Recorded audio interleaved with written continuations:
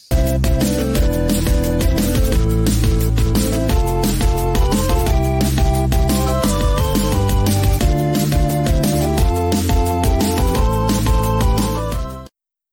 are listening to Video Games to the Max.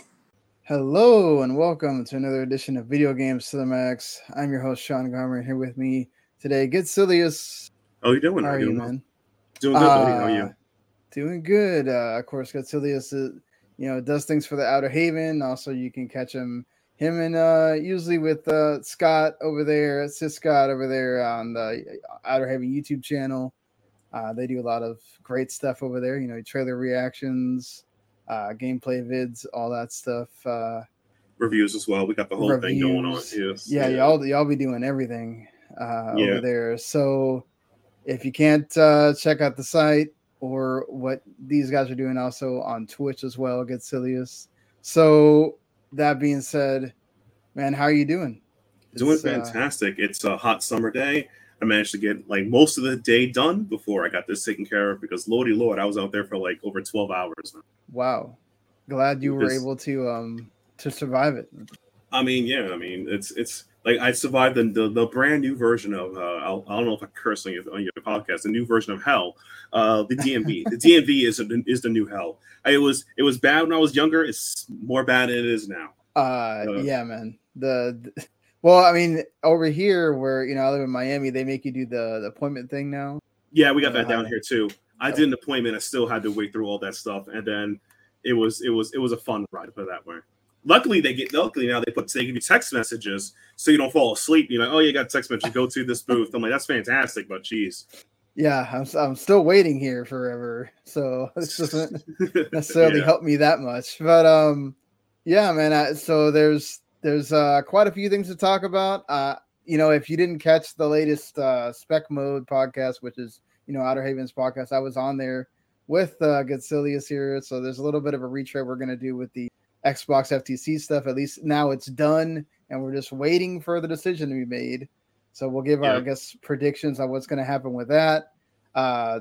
You're reviewing not reviewing, but you've been playing a lot of Trails and Reverie. Yeah, I've been playing a lot of that. Yeah, and a bunch of other stuff as well. But yeah, I've been playing that with that. I've done a trailer. I wouldn't say trailer. I've done a prologue video on stream live with Sif Scott, and it'll be up on YouTube soon. Just breaking it down and whatnot because I love the series, but I don't want to grind the content and spoil it for everybody. You guys should definitely play. It's a good game. Yeah, for sure. So we'll get in more in depth on that as well. And I've been playing more Final Fantasy 16. I'll talk about that, and of course, some other things that on sort of a, I guess, light news week this week in video games. All right. So, just in case, so we can get this out of the way already. If this is your first time listening or 100th time listening, we appreciate you. Obviously appreciate Getsilius being on here with me today. And you guys, for whether you watch on YouTube, you can go subscribe to W2 Network. That gets you basically everything we do in one place. So not only the Video Games to the Max here, you get what the Rowlett and Broadcasting folks do, which anytime basically they basically do the big movie of the week review. So whatever movie is happening, you can bet your bottom dollar that either Monday night or Tuesday it will be there for on the Damn You Hollywood. And we got the anime show Talk to Keiki, MMA show, MMA for Marks, and Chapter Select has been coming back with the video game movies. They just did Prince of Persia and Ratchet and Clank. So if you like what they do, you can go check them out on the YouTube channel as well. Of course, if you just want to listen with your ears, which a lot of people love to do on podcasts, I still do all the time, you can do that. Just find whatever show that you like on the YouTube channel. You can just go find it on the audio side. We used to have a whole network channel, but our podcast host decided that was not something they wanted to pay for anymore. So they just basically did away with all those for everybody, which sucks, but whatever. We will come back stronger, even though they decided to do that. But either way, again, you can go and subscribe Video Games to the Max or Chapter Select or Router Broadcasting, whatever it is that you like from us. You can go do that individually on the audio side. And of course, check out the site, wtnet.com, for all of our podcast posts. And then, yeah. So that being said, let's get into what we've been playing here. I kind of already mentioned it here. Your, I guess, big game that you've been kind of diving into. Well, there's a lot of big games I've been playing. Well, Yeah, you've been playing a lot, but I guess to start, Trails in the Reverie, where does this land, I guess, on the, for people that are, every time there's a Trails game, there's like this big hype thing behind it. Everybody says, okay, we got to play the series. I have a bunch of the games. And then I've played Cold Steel here and there. I played this the Sky series here and there, but like I never really got into it. Like, where does this land in the series? I guess can you start from here? So Trails of Reverie, you can kind of start from here, but I personally would recommend it. But it is the end of the first arc, which is the arc of from Sky all the way to the end of Azure and Zero, and this is the end of that entire arc of Cold Steel. So that's one entire arc ended.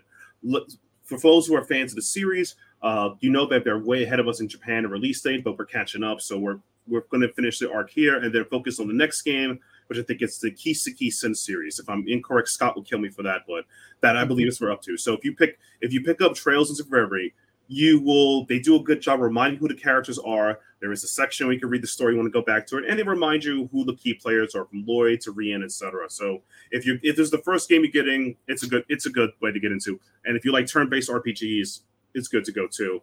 What makes Trails games very good compared to other RPGs is that it's a continuous game universe put together. Most RPGs or RPG games are maybe shared universe but one and doneers, such as games like Final Fantasy 16 is a one and done, Final Fantasy 7 is a one and done. I know I had multiple games in the series that's a one and done, 8's a one and done, etc. Like, so these are like, you just pick it up, you're done, that's it. But there's like, if you wanted more world building and more investment in character growth development, you would definitely try into Trails of Reverie. It's definitely worth getting into. If you miss games of continuation or series story like that, up your alley, go get it. As you see me dabbing right there, it's up there for you. That's the one big game I've been playing. One of the big ones. I've also been playing a lot of Diablo 4, which is Diablo 4. There's no way to get around that. It's just good. There's no way to get around that. And I've been playing a lot lately. If you have come by to the stream, probably going to notice it from the link in the description.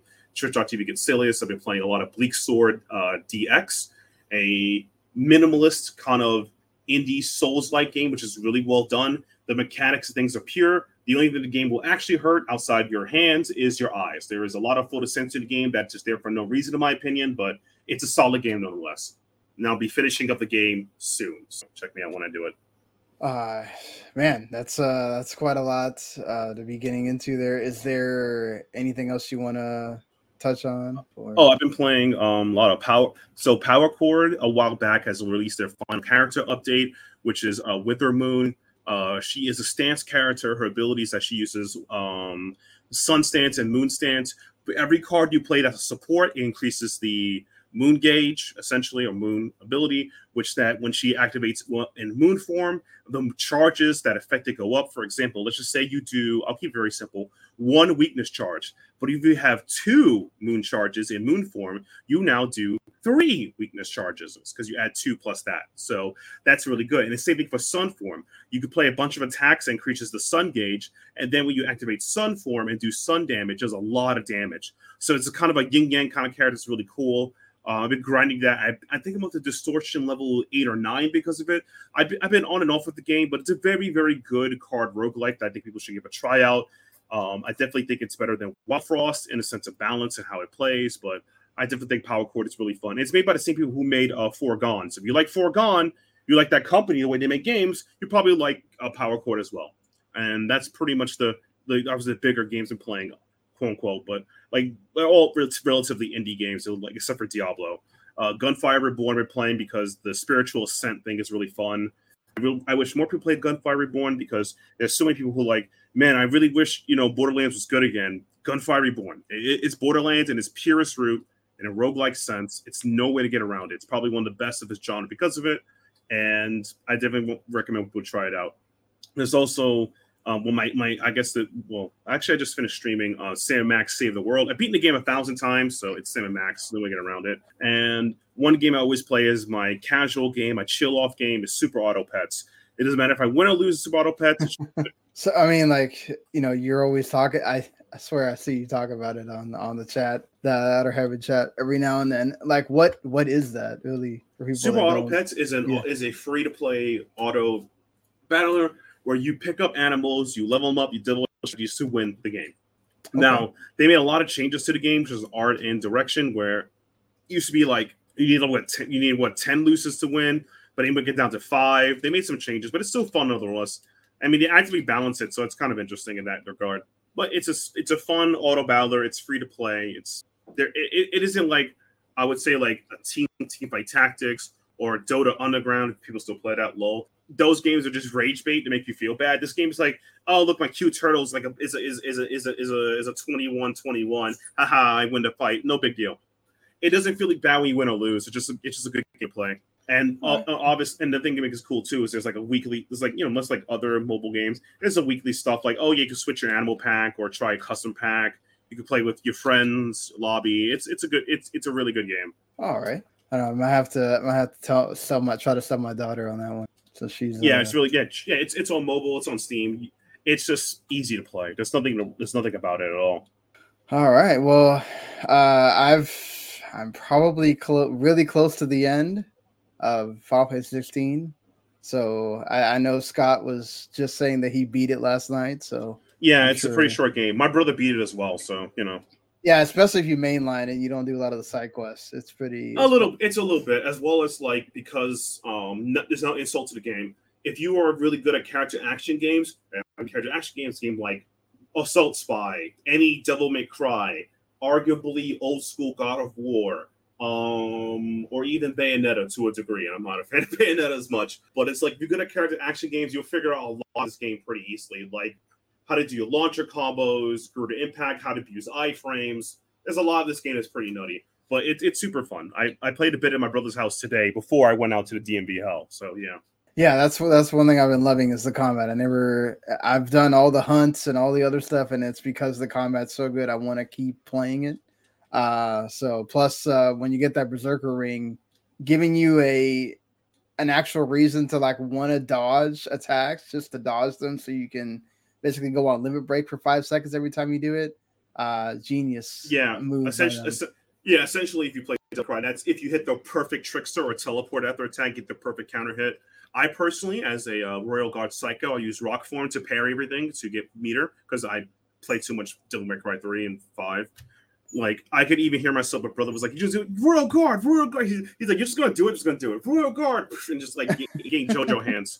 So that's pretty much it. But yeah, it's a really fun game. I tried because my brother unlocked mostly everything. I tried all of them. There's in this game there isn't a like I would say each build is quote unquote bad or whatever is the best. All of them good because all have their own iframes, but it's like abuse iframes, but it's like they're all solid.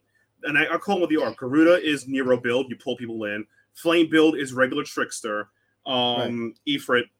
Earth build is Royal Guard. That's what it is. And Shadow build is essentially Virgil can summon swords. When you hit a perfect parry or dodge, you're able to put a lightning on top of them, which stands on the opponent's head. It's a sword Damocles, and you just hit them down. Yeah, FF16 is great. I recommend people try it. If you're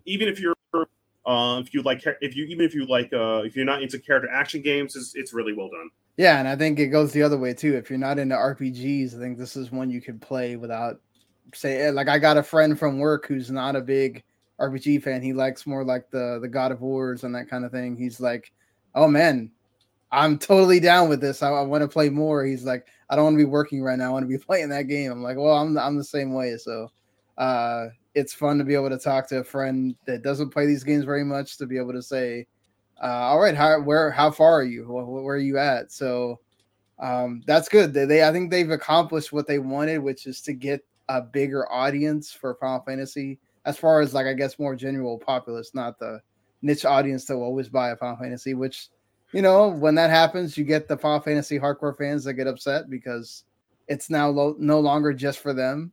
But never really existed. That was manufactured. As I said before in the podcast, it's like there are fake people who say things for the controversy. Like there are no turn-based games. I just talked about Tales of Reverie. There's no turn-based games. There's Way to Madness lies. You're not looking for. You're just being lazy. Don't say that. Like for example, the only thing I find funny though is off random notes is if you buy Final Fantasy 16, I think the physical version, you get a code or a copy for Final Fantasy 14, and the service of Final Fantasy 14, which I also play, has been jammed up, and it's like, damn it, Yoshi P, you're suffering from success again.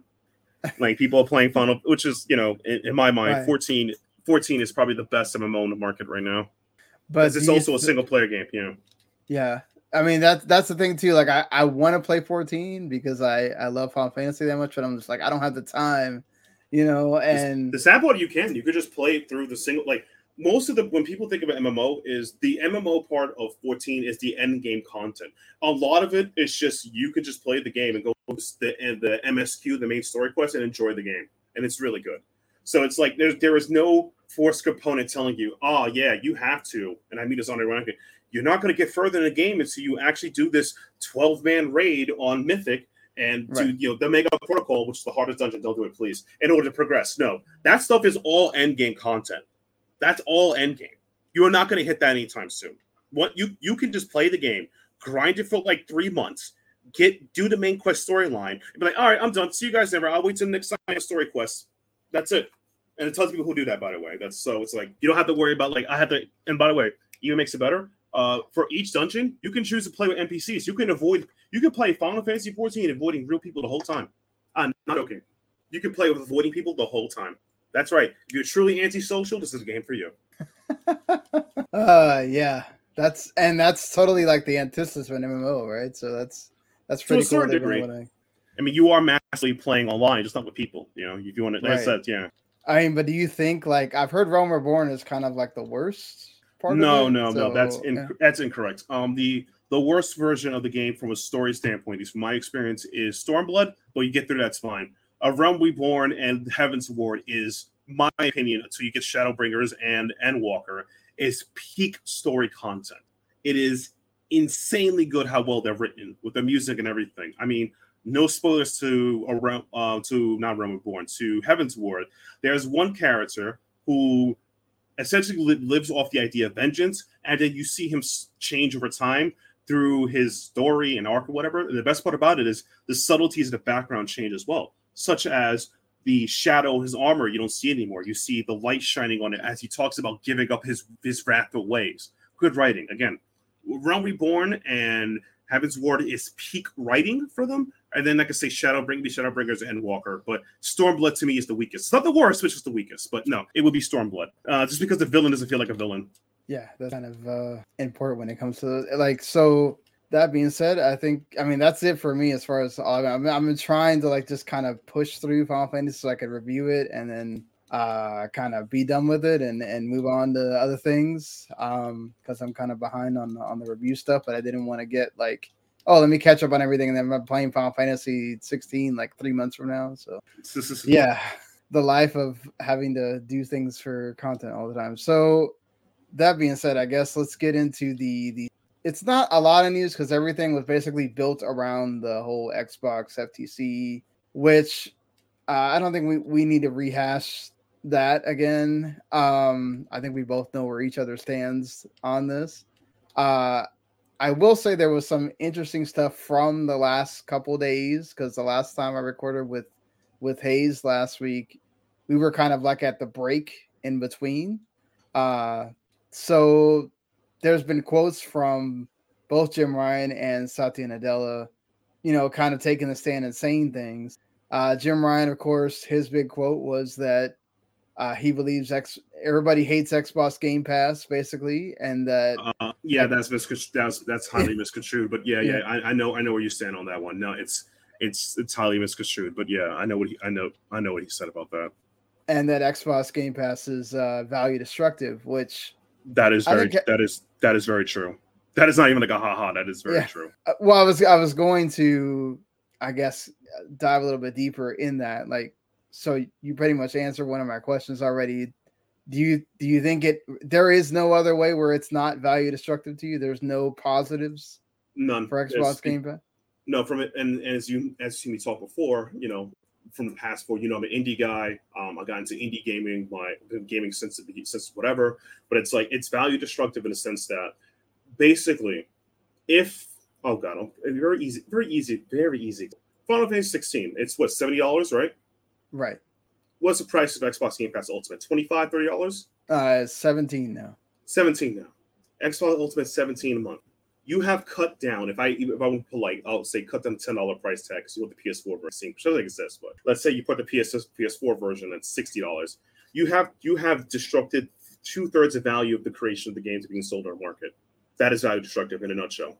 In the purest form, that's what it is. Yeah, right. I mean, yes, I do agree with you on the AAA sense, which is why we don't really get that many. From an indie standpoint, it's also value destructive because you're kind of flooding your things with the indie games. And as an indie gamer who search out and create content for indie stuff, they use Xbox Game Pass. Their algorithm and how the recommendation is very weak compared to Steam. And I hate to say it, I hate these guys a lot. Epic Game Store, they're weaker than that. So it just feels like it's just like stuff in there. It's like a never-ending warehouse. It's value destructive in the sense that unless the creators of the game are marketing whatever, because they already got paid to make the game, put it there. That's for indie dev, that's probably a payday in itself. Like, great, we've made something and then we got paid for it. Fantastic. Value destructive in that secondary sense, where you try to generate social value or value through the game. The thing about what makes Xbox Game Pass ultimately value destructive at the end of the cost is that once you get enough people to accept the idea of the subscription pass method, you now devalue everything else around it. This is the same fear off tangent, the idea of AI in general. AI is value destructive because it makes people think less of artists who create things. Hell, you've probably seen the gaming news that some gaming websites are willing to use AI-generated text to create articles from them, which devalues people. If you're okay with that, you are now making it seems like it's socially and acceptable to devalue people for what they're worth to pay AI cheaper. That's what the Game Pass does socially. You're socially saying it's okay that all games should be under a subscription method at the fraction or a third of the value compared to doing it or shipping it themselves. And that's social destruction and that is value destruction in a nutshell. In a nutshell. That is exactly, he is 100% right from that. There is no like, haha, secondary about it. Just it is. And the thing is that Microsoft, if they own first party companies and they put it on the Game Pass, and that first party company has an open deal with other people, you can see how that would be unfair in the value destruction net, right? Because why would I pay $60, $70 for a game if I could just pay $20 a month or $17 a month, you said, and then slap, party's over. You're essentially cutting a third of 2/3 of the original value, which is very dangerous from a financial standpoint. Yeah, I mean, which is why Bobby Kotick was very adamant when he took the stand of, listen, I don't have to like it, but I'm going to tell you straight up, I wouldn't put anything in Game Pass or PS Plus because, again, he feels, just like you said, that it not only devalues it, but also he can't get the money that he wants out of that series, which is, one of the biggest series in gaming. So why would you? Yeah. Here's the thing about good old Bobby. Bobby, it doesn't matter what Bobby says. You know why? Yeah. Because if it happens, remember what this is actually is. This isn't a merger where they are combining the resources to have equal say. This is an acquisition. I purchased you. I could do what I want. So it doesn't matter at that. I'm being serious. And he probably also knows that at some point his days there are numbered. Everyone hates Bobby. Everyone hates Bobby. He was a booby to begin with. Bobby. The problem is like that's the thing about acquisitions. Now, if Microsoft made merger deals where the other company has equal say into the output of it, I'd be like, fine, whatever. This is work of democracy in a nutshell. This is great, but it's not. These are acquisitions. So at the end of the day, Microsoft will be the one to determine the value of the position to be in, and that's one of the proponents' scary parts of it, quote unquote scary. Right, exactly. What you're saying is, I think at the end of the day, that's what's going to determine this whole thing. Is you're taking probably perhaps the biggest third-party publisher that there is in video games, and then bringing it into the fold for yourself, and then putting a lot of those games on Game Pass. And obviously, Jim Ryan is against that because even though Microsoft's saying, "Oh, we'll put it on PS Plus even if you want," He's like, I kind of don't want that because then I have to share revenue with you. Not even share revenue. I also partake in value destruction. Yeah. Jim Ryan being actually the better capitalist in that argument, because it's like, if I participate in capital destruction, I also devalue the other things I want to. And we're not going. And by the way, this devaluing of products and assets is a process of these common denominator that's famous in I don't want to get to your personal life. You may live around the Florida.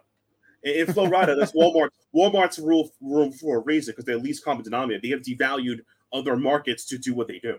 That is a scary situation to be in. That is, to me, the antithesis of competition in some degree. There's something wrong with having a big box or a big box store or a big box service. I'm okay with that. That's we all cool with that. But when you start devaluing other assets around you to be able to one, that's when I go like, whoa, buddy, what are you doing here? Can you stop that, please? Please? Yeah. I mean, for you, like, it does. So you don't feel like it even helps. Like, okay, we're both indie gamers. We like indie games. You more than I do, as far as like how far down the indie hole you go. Like, for me, that's what I love about Game Pass, is being able to try out these indie games and find ones that I like, and then maybe if I like it a lot, I'll go and buy it on my Switch or whatever, because I like to have things portable. Yeah, but that's you second dipping, and even then, right. A lot of indie games have also provided demos on other platforms you can try out too, so you can actually give them your money and not do this third party thing. The issue is that you have to, rather than the marketing team of Steam, Nintendo, Sony, whoever, you are essentially being boxed into this system. That's the thing. That's the problem. As from an indie perspective, yes, I'm okay with indie developers getting their payday for this game, whatever. But how long the game will survive, people don't find out, compared to finding a game elsewhere. And that's the scary part, as well as because Microsoft controls the Xbox Game Pass algorithm, as I mentioned earlier, isn't that strong in recommending games or strong enough to provide that to people. So I'm just being fed to whatever the system offers me, no matter what I do. A perfect example of this is I don't think I talked about this earlier, right? Bleak. Yeah. Have you heard about Bleak Sword DX? Great indie game, Souls-like. I may have talked about it before, but it's like, yeah, it's on Xbox Game Pass. When I look up numbers for it, it's like it's abysmal compared to it was launched a couple weeks ago on Steam. So, and on Steam it's doing pretty well. So when I look at the numbers, I go like, this is Devolver Digital, by the way, probably one of the big house indie publishers they're on next to like Raw Fury. So Devolver Digital can't make a footprint on Game Pass, but on all platforms they do. This is the thing that, like, destructive value in a nutshell. That's what it is. It's not that it takes away money. It takes away social value and the ability for the developer to gain a foothold to reach their market in some way that things blow up. Like, this is a true story.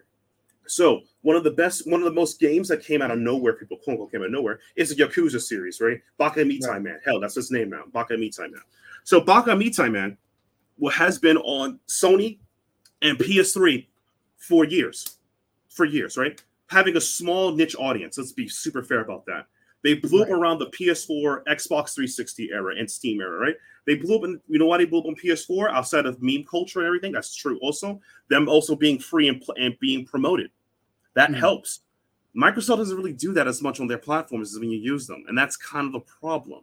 When you're a big box, only care about volume. They're not caring about the quality of their volume, and that's why I don't believe in the value or the like Xbox Game Pass is okay. Like, I think it's like there are things they could do to make it better, like as I said just earlier, fixing the algorithm and everything. But it's like, from an indie development standpoint, how will I get noticed on this platform that does almost nothing, aka Twitch? Haha, I'm just kidding. Twitch is fine. Please don't ban me. But that's the thing. Like that. No, but that's the thing, right? And then also, I think to their point is like, okay, now you're getting Activision's, Blizzard's games on here. Right. How much further down does that push the indies? Because now you're getting a library of games that are almost all of them are known. And cult classics. I mean, can you imagine? Like, and I do mean this. The D4 community on Xbox will triple. I do mean that. The Overwatch community, though people Overwatch saying it's a dead game. Look, shooter bros. No offense to you people, you guys are freaking cavemen. If it has gun and go, you will play it. I am not joking. I'm not insulting you. You know what you are. No, they definitely know. It's like shooter bros. Once Overwatch is available on Xbox Game Pass, save the game. Done. Easy deal. World of Warcraft on Game Pass, hell, they can even tie a subscription to it. Boom, done, right? And that's the thing about it. They're going to be focused more on promoting their acquisition things at the other the wayside. So it just feels really hard for indie people across the board.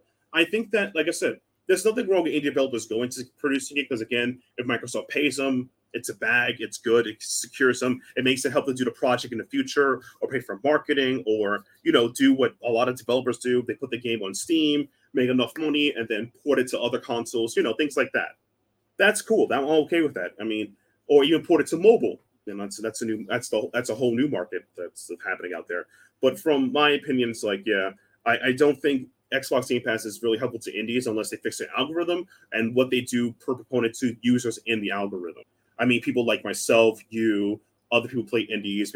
Maybe oh god, there's another guy who plays indies. I respect a lot. This game indies. There's a bunch of people. So it's like it's very, very hard to me justify that making Microsoft bigger is good for indies. It's not. It doesn't. They're barely held by indies now. So making them bigger for indies is just even be like a bet. Cracking them back further in the line, as you said earlier. So, I mean, moving to, I guess, the other kind of big statement from Satya Nadella, which obviously part of it's a shot at Sony, right? Yeah. What they do as far as, getting the third-party exclusives and trying to outbid for that and everything. So Satya is just basically saying, like, look, we wouldn't have exclusives if it wasn't because of the third-party ones, I should say, because of what Sony does. I'd love to live in a world where there was no exclusives, but the way our competitor doesn't play that game. Do you think we could ever actually live in a world we don't have third-party exclusives if everybody wanted to play fair? Well, the only way that would happen is we make a giant super console. We all work together. And we're not in Star Trek yet, so no. But in my opinion, I hated that complaint because what you're complaining about is how the modes of our system works. The thing is that if you're really upset about that, then you have to prove that they're playing underhanded dirty. You have to prove in the quarter United States that you're in right now, that they're finagling, like they're going into like people's offices and breaking their computers. Says, hey, Baba the Goo, you better pay me my video game, capiche? Doing things like that. But they're not. So yeah, no. It's one of the things that I always hate this type of complaining because it doesn't. I'll be real frank here. You're bitching about the capitalism is working and the rules set that you guys are okay with because you're doing it as well. Like you bought these other companies that it's not possible. You're doing the same thing too. It's just like you're not as successful currently in the last 5 years doing so, which is a whole different situation we'll get into. But I think that that was such a cheap shot because what you're really saying is that, well, it's bad when they do it because they winning and not good we do it. Like, dude, if you were good at the thing you're doing, this wouldn't be a problem. And the thing is, like, if there was a world no exclusivities, then again, there'd be a super console, Star Trek, and all that jazz. I just think that the time exclusive deal that people have been doing now is probably the best we're going to get. Like, I know that Final Fantasy 16 is a PS5 exclusive, but within like maybe 6 months or a year, I could see it on Steam or whatever, right? Something like that. And that's probably the best we're going to get in the modern world we're going to get now because we have to drive the number, have to be driven up. And console exclusivities don't bring as much money as used to, as provided by this court case, and even in the past. It's just exclusivity is a way to get FOMO, or I would say the driven fan base to get it. But the casual gamer or the people get it will get it on their preferred platform or whatever. And the thing too is that, the problem I hate with this court case is Nintendo isn't or is the competitor, right? Right. And I dislike that argument because it's like it goes both ways. And none of them talk about Nintendo's business policy. Nintendo's policy is purely exclusives and purely in-house. And Jim Ryan has made a quote saying that being self-reliant is good in this industry, which he's trying to make Sony into, which is good because the self-reliant model that's done by Nintendo makes some buco bucks. So I don't see a problem with that.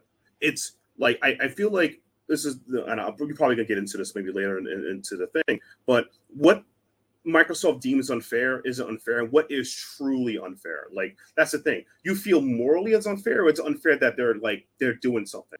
Like unfair, as I suggested earlier, like they're Sony and Jim Ryan in their pinstripe suits kicking down Bethesda and kicking poor Todd Howard in the knees. Hey, you better give me my Skyrim, you be done, capiche? Do something like that. That's you get what I'm saying though. Like you would have to actually provide evidence of element of unfair coercion that's done by Sony that puts them on top. and then also provide that Nintendo's in-house strategy is also unfair because everything they do is in-house. Well, I mean, Nintendo's strategy is not unfair because, again, they focus on themselves. I mean, but it becomes yeah. unfair. I mean, how am I going to compete? They launched Mario in the summer, and Mario wins the whole summer. Breath of the Wild came out, and there's nothing keeping to that. You see, like the same logic can be applied, and that's the thing I don't like about the thing I don't like about the Microsoft thing is that I don't really kind of care if they get Activision on. It's the logic they're applying and thing they're doing doesn't sound fair. It sounds like a bunch of like a whiny children complaining about what's unfair, rather than you're also participating in the system. That's the problem I have. Is like you don't have sound logic for what you're doing. You're just like when give me something because the other guys are too good. I'm like, bro, that's not how this works. You would have to prove that they're doing something illegal, like illegal, you know?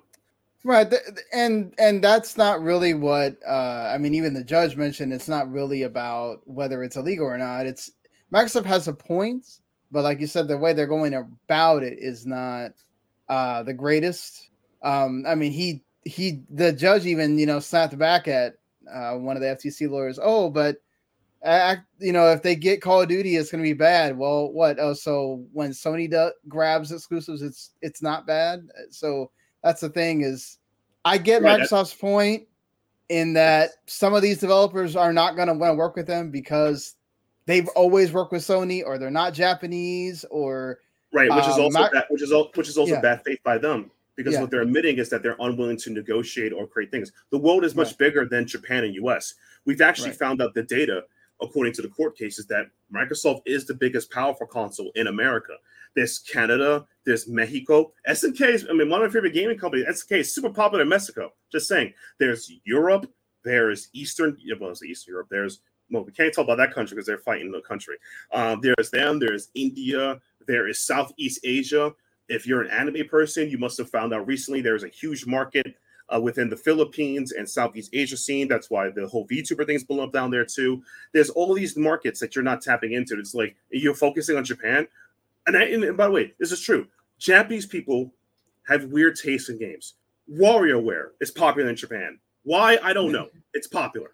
It's weird. It's weird. Exactly. So, and they look at us over here. It's like, oh man, these guys love jumping and shooting and whatever, right?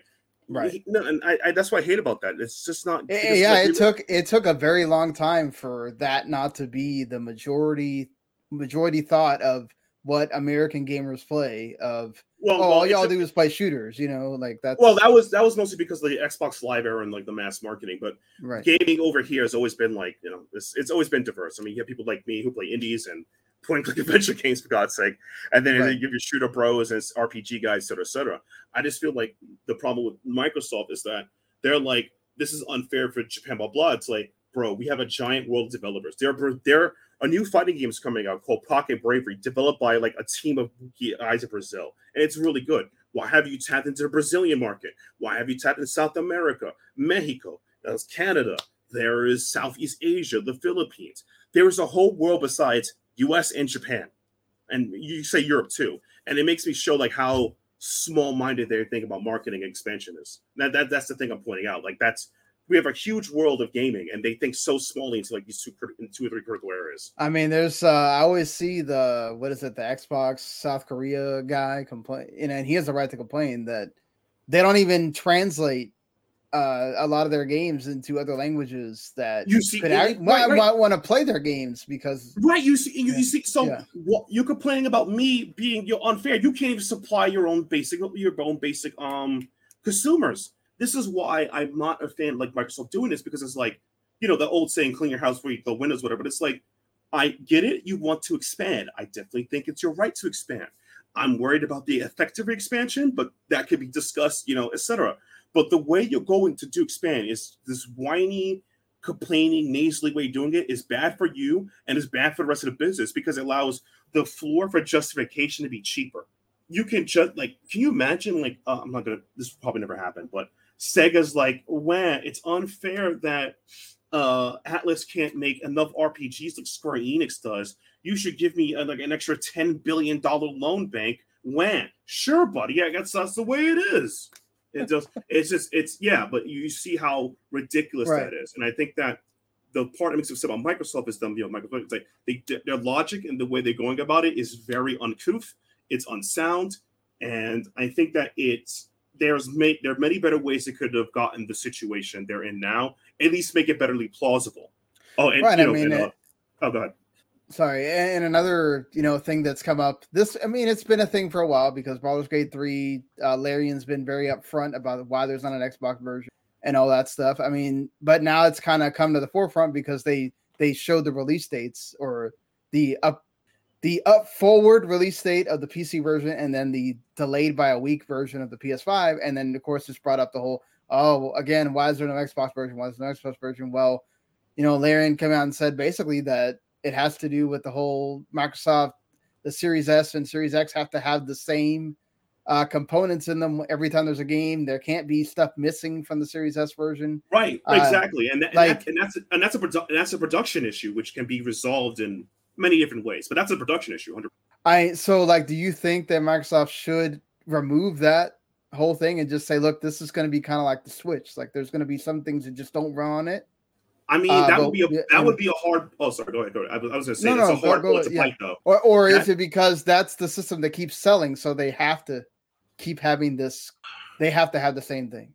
Okay, so this is actually my internal thinking of this, because I saw this debate happen on Twitter a while back, and my honest opinion is that if they decide to say screw it, we got to uniform the Xbox Series, right?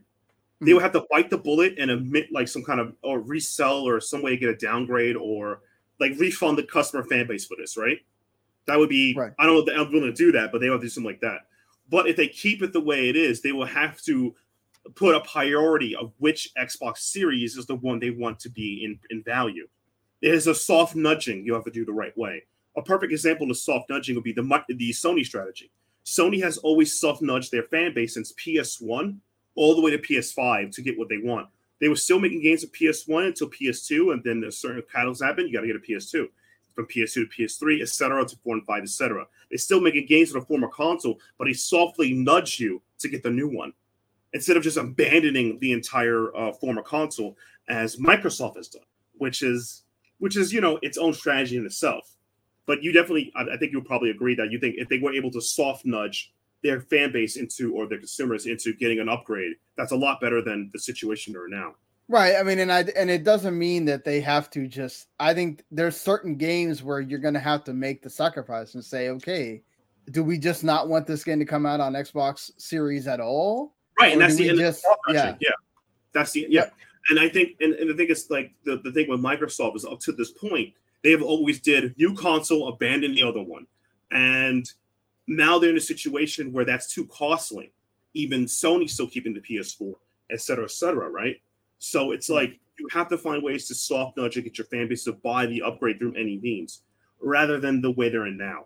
Again, this is a lot of business stuff, and it takes a lot to get into that, such as production, software components, dev kits, the whole 9 yards. Yeah, I mean, that's something that they're going to have to figure out themselves, of saying, okay, look, we'll sell this to you, but it's not going to have split screen co-op on Series S. And you got to make that very apparent to anybody that has a Series S. And then you say, like, and the thing too is that, like, what components you consider givable or ungivable to the one to the other, right? Which is a whole different argument, right? It's like, yeah, like, we got Diet Coke at home and it's Dr. Pip, like, that's not happening, all right? Yeah. Yeah, right. It's not happening. Yeah. So it's like, I feel like there is a lot of technological space for it, as well as also, again, I'll go back to indie devs. Indie devs will probably have to make that'll be a harder cost on them, because they have to choose because dev kits don't come cheap. All right. Let's just call that spade a spade. So, there's a reason why they're more prevalent PC, but it's like, they have to like make a decision to like get a kit and then promote their game to the best platform with the most sales. If the weaker platform has the most sales, then they're probably going to commit to that. I mean, yeah, that's what I was going to bring up, is that they're pushing the Series S as the Game Pass machine. It's very hard for them to be like, oh, but yeah, there's going to be this game that you can't play on it, at least with your friends anyway. And then like you start allowing it one time, so you keep allowing it for other games too, and then it becomes like you have to make a whole list of modes and things you can't play if you bought a Series S. And I think that's what they're trying to avoid. And they're just saying, look, there's this one game that unfortunately it just will come out whenever it comes out. If Larian can ever figure out how to get it to work on both, or do they just decide that, hey, if you can't get it to work on both, then forget it. We just release it without. I don't know if they make a Game Pass deal with them to say, okay, because of the lost revenue that you think you might have if you release it without the split screen co-op, here, we'll pay you extra money. Just go ahead and release it without that or whatever. Like they had to do with Halo, right? Microsoft doesn't say that's what it is, but that's what it is, that they couldn't get split screen co-op to work on Xbox One and Series S. So they said, screw it. We're not even going to release split screen co-op at all. And the sad part about it is that when you do things like that, or if that ends up being the case with the developer, they're eating a social blow because of that. Right. Because the nastiness is going to come from them saying, oh yeah, it's on Xbox, but sorry, it's not going to have this. Oh my God, the crap that's going to come after that. Right, exactly. Yeah. And this is a situation where, it goes back to Jim Ryan saying that the value destruction of Game Pass is real. Not only just physical monetary, as I described earlier, is also social repercussion for them, which is, again, like it is value destructive to some cosmetic level. Like, yes, the consumer gets a value from it, but the consumer also gets a value for buying big, like 12 bag of chips from Costco, whatever, right? But it's like, what is the real value from it, And it's like, that's kind of the problem. Like, and the only thing is that Microsoft will have to do, again, the value destruction mostly comes from the fact is the social ability from taking the norm from it, lowering the idea cost of games to people's heads. And in this case, it could be the developer taking a blowback because Xbox owns them and says, hey, the Game Pass version will be the slightly inferior version compared to the version that we want to promote. And it's a very, very, like, not a good thing. This is like, it's just, it makes me sigh in relief because it's like, there are so many ways they could do this better. And it's like, oh, this hurts. That was going to be a question of, you're saying it's right. What is a way that they could do it where it's not value destructive? Value destructive would actually be that the Xbox Game Pass works like, I would say, PlayStation Plus or some other online subscription, but all the games there are valued. Like you have to probably go backwards a bit. So Xbox Game Pass, to make it unvalue destructive, one, as I mentioned earlier, the algorithm for people finding games or games they want to play, etc., has to be guided by the user into it. Basically, like the Steam algorithm. A perfect example is if you boot up Steam right now, and I boot up Steam right now, and we look at games recommended for us, we'll see two different things. We can be able to test that, right? Yeah, we'll see two different things. That's the first step. Second step for them to actually make money is, stop being Microsoft. I know, I'm just kidding, not really. So second step would be that they'll have to have better pay. I would say better payout across the board, but that's internal monetary situation. They also would have to make sure that they run concurrent. I would say that they would have to create. They actually have a two-tier system: Game Pass and Ultimate Pass, right? Right. You would have to make that Ultimate Pass has the higher end indie games, and Game Pass has the generic indie games for the games. So basically, if you're paying, let's say normal Game Pass is $9.99. I think it's like $14, but I think it's like $9.99, right? Well, it went up to I think $11 now. So. $11 now. Oh boy. So games under the 12 indie games are under the $12.13 mark. All go there. Ultimate Pass, you get that and the higher end indie game. Or the higher end games within that price point. So that what you pay for, regardless of the games you pay per month or play, you're getting the value that it's worth. And it's equal 1-to-1. That's the best I can say you can do for it. For AAA games on it, that's a whole 9-hour argument because then you have to I don't think you should make a tier 3 Game Pass because at that point just buy the game. But that's the first two steps from an indie standpoint because I'm an indie guy. That's what I care about. Like AAA games, it's really, and again, backroom deal between those guys and them shaking hands. Yeah, I mean, and again, that's why we haven't seen. That's one of the reasons also why Microsoft is trying to do all of this is because the amount of money that they have to pay to get a big third-party game on Game Pass is starting to become not worth it for them and also for that developer because it doesn't matter how much money Microsoft gives. There is so much money that they lose from from basically nobody buys, not nobody, but a lot of people choose not to buy it on Xbox because it's on Game Pass. Right. And that's so, and the thing is that they have to pay that much money to convince them to the value destruction put in earlier to be on them. It's like, I want Game Pass, man. I mean, people like, it's not going to help me. I'd rather just sell it in the open market. So, for them, the whole getting, say, 30,000 or 30, whatever, however many million active users for that game for a week doesn't really do them anything if nobody buys anything from it. Like, especially the single player only ones. Now, like Outriders or some other multiplayer first games that have been on there, it actually does help them because you're trying to get the most people playing as much as possible. But that's also why Sony is doing their thing with getting all these games and services because, we could put those on PC day and date and get a bunch of players or whatever. I don't know about if them putting it on PS Plus, if they're going to do that or not, but that's a whole different can of worms. The problem is most of the games that people want that they keep clamoring for I went on Game Pass or the big third parties that are just not going to come. So Microsoft says, that's a business situation. It's a Microsoft issue. Literally, like you could be mean, say skill issue, but that's on them. But it's like that's kind of the thing. No developer within the AAA or I would say even AA, but even the AAA space will ever use it. That's why Jim Ryan's right in that degree because it's like you have to give me like let's just say let me think of this. What are the sale you probably know about this. The sale numbers for FF16 like 3 million on the first 3 days week. Or something like that. Yeah, 3 million the first 3 days. So if I was good old good old Phil Spencer and you're Square Enix, I paid you 3 million. Is that going to cover the lifetime of a game? No. Now you see the value destruction argument. It's real, man. And even if it's you get paid a percentage per the amount of people that download the game, right? Whatever, and percentage per download. That number could be changed, like Netflix for active users.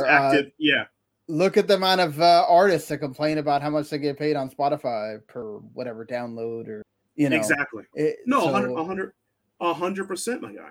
And that's the thing. It's like they would.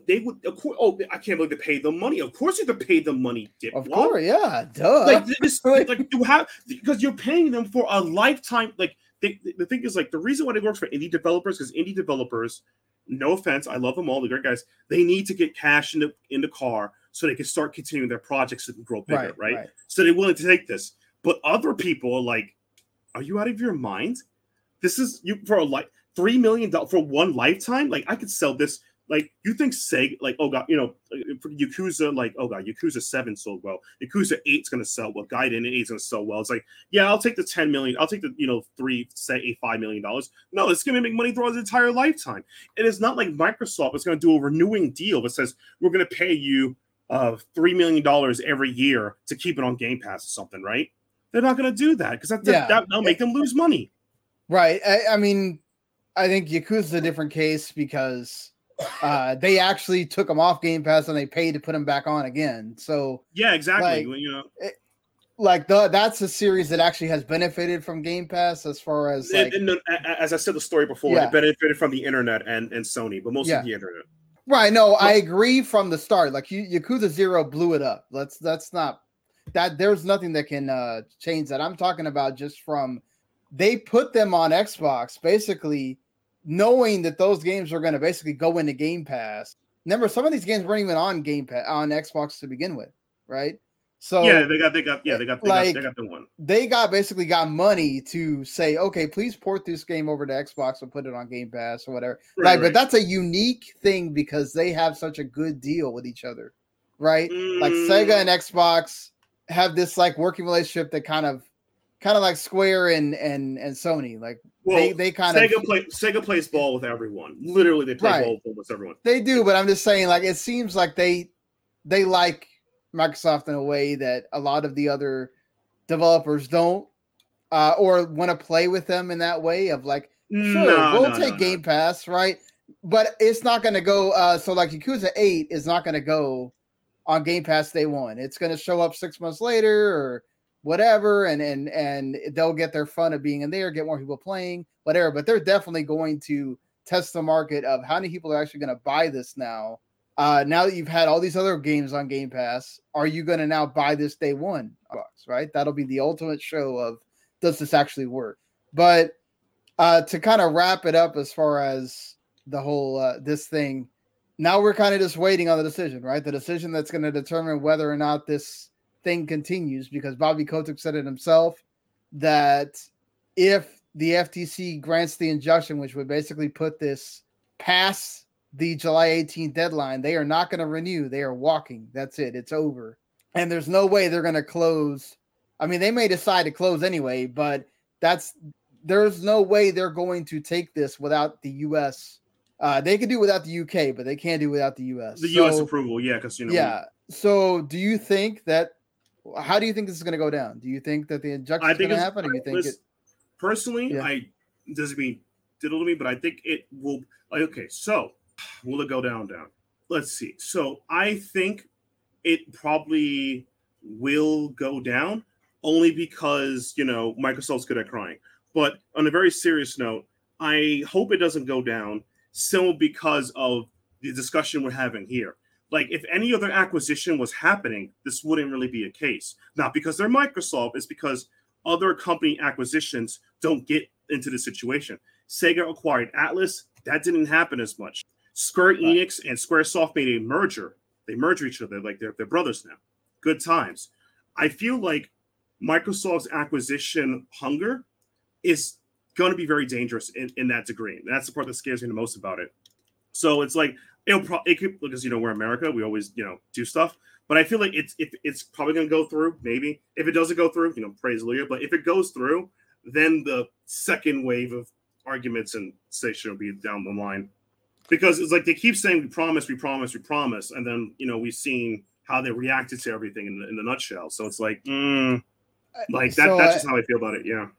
Yeah, I mean, I personally don't, like I said, I think I've said this on the podcast too, but I worry about it because it is going to start a chain reaction. Right. And if this happens, it's gonna cause Sony is gonna start looking at who do we acquire now. Not right? really. And that's gonna that will happen, but it will also begin my biggest fear too, the simplification of gaming, make it more monopolistic. And this strategy was done before in the past. I think I mentioned on the previous podcast. How much EA was done by EA.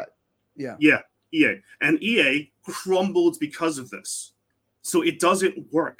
Like, just let it be, man. Like, that's the thing. Like, just don't do it. Please, I'm begging you. Don't do this. I have a wife and even kids. If it's split between, like, let's say 5 companies, it's still going to be a problem, because look what already happened to Embracer.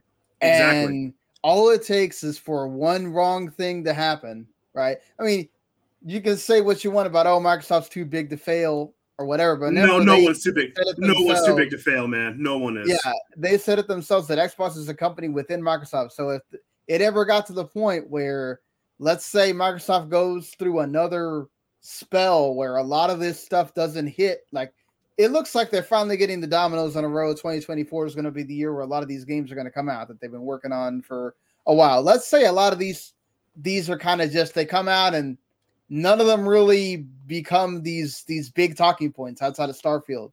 I don't think Microsoft's going to keep going, we need to acquire more. They're going to look at it and go, we gave you a lot of time and none of this stuff is getting what we want. 100%. And even Starfield's having his own issues with the NVIDIA thing and et cetera, et cetera. And it's like, look, man. But yeah, it's like there's only so much you can, like, roll through. And that's the thing, right? I think, in my opinion, like, some people believe, well, Microsoft should be a service company. Microsoft is a service company. Their main branch, the one that sells the Office and the system we're using now, that is a service company. Like, convert that to gaming, that's a whole different thing. Then you'll be competing with the other guy, my favorite man, Gabe Newell, the master of the Steam sale. Right. Yeah, you can't compete with Gabe Newell. Yeah. Which, hey, that's going on right now. If you some good stuff, man. Hell, even selling a Steam Deck on sale. I might even get on that. I need a Steam Deck, but in a very serious situation, right? It's like, I do believe this next year will be the breaking point for Microsoft, and, like, this, whatever people feel about it, whatever, is that if all their games are coming out, most of the projects they're working on is happening, right? Can they solidify themselves in a position to make the good stuff? Can they win over the markets? Can they expand to new markets we discussed before? Can they change that we discussed, such as the Xbox Game Pass being more accessible to user interface with better recommendations for people who play certain types of games? Can they find a way to create a tier system to create better value for the games within there, like tier 1 normal and tier ultimate, get both, things like that. This is the hard times for them, and every gaming company has went through hard times and things came out of it. Nintendo's hard times was GameCube all the way through Wii U, and with that hard times they learned to make the Switch, if not the most successful Nintendo console since, I could say, Super Nintendo. Sony's hard time was PS3, and then the era of the PS4 happened.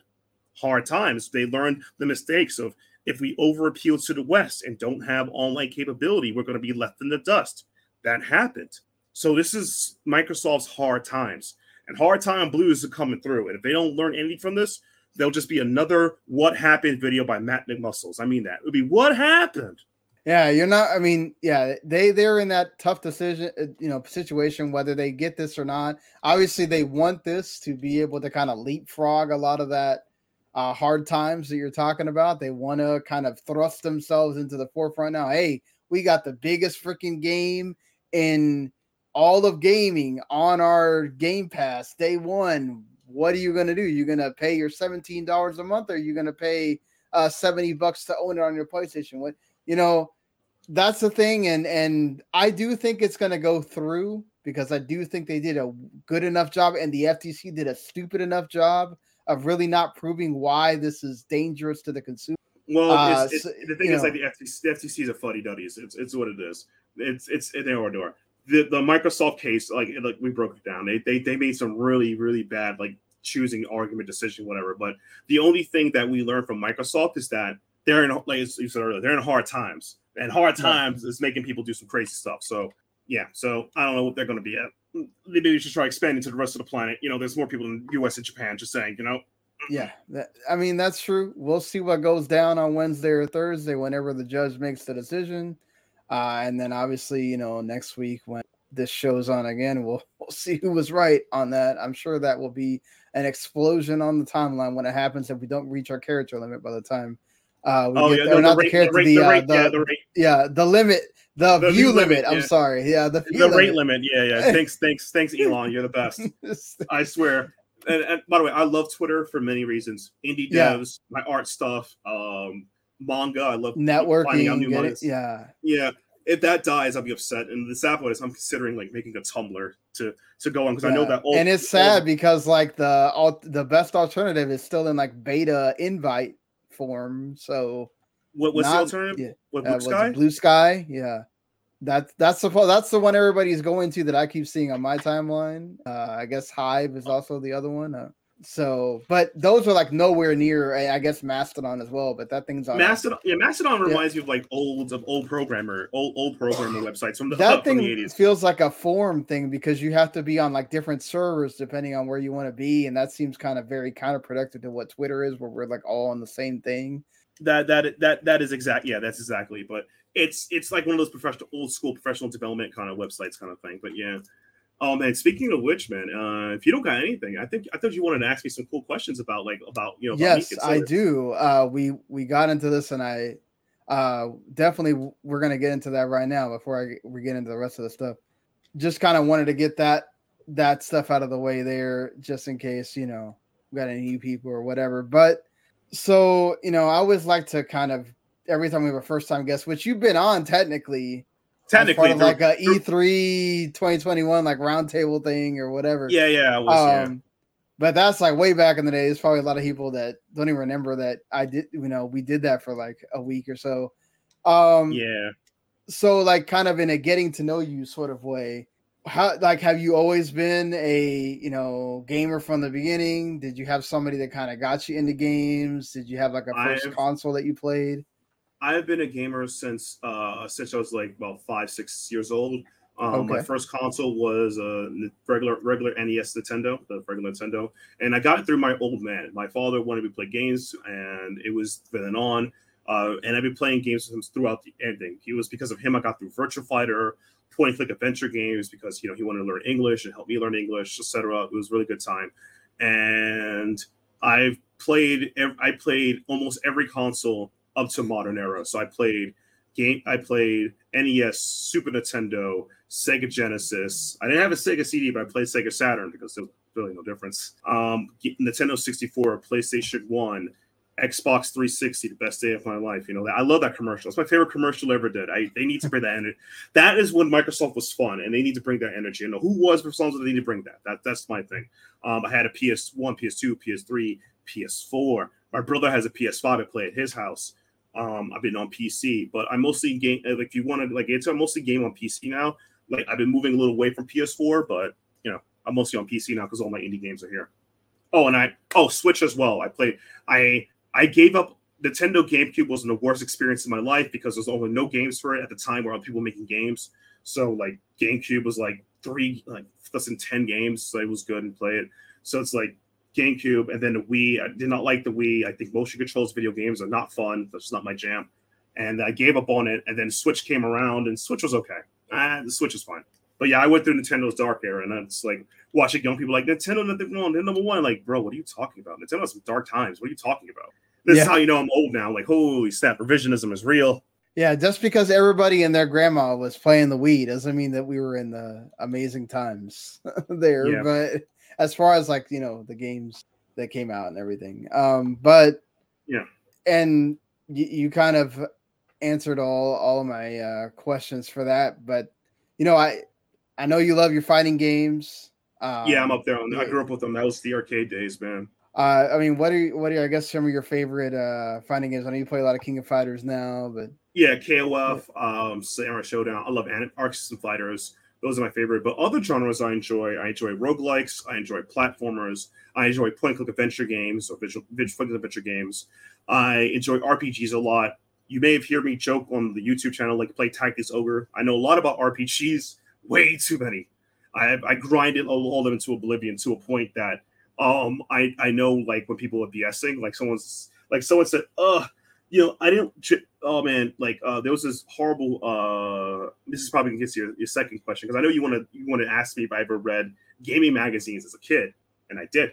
There was this magazine called EGM, and at the time they did a review for Dragon Quest V for PlayStation 1, and they were comparing. Oh, it's just so crap. It's so slow. Like freaking Chrono Cross was Chrono Cross.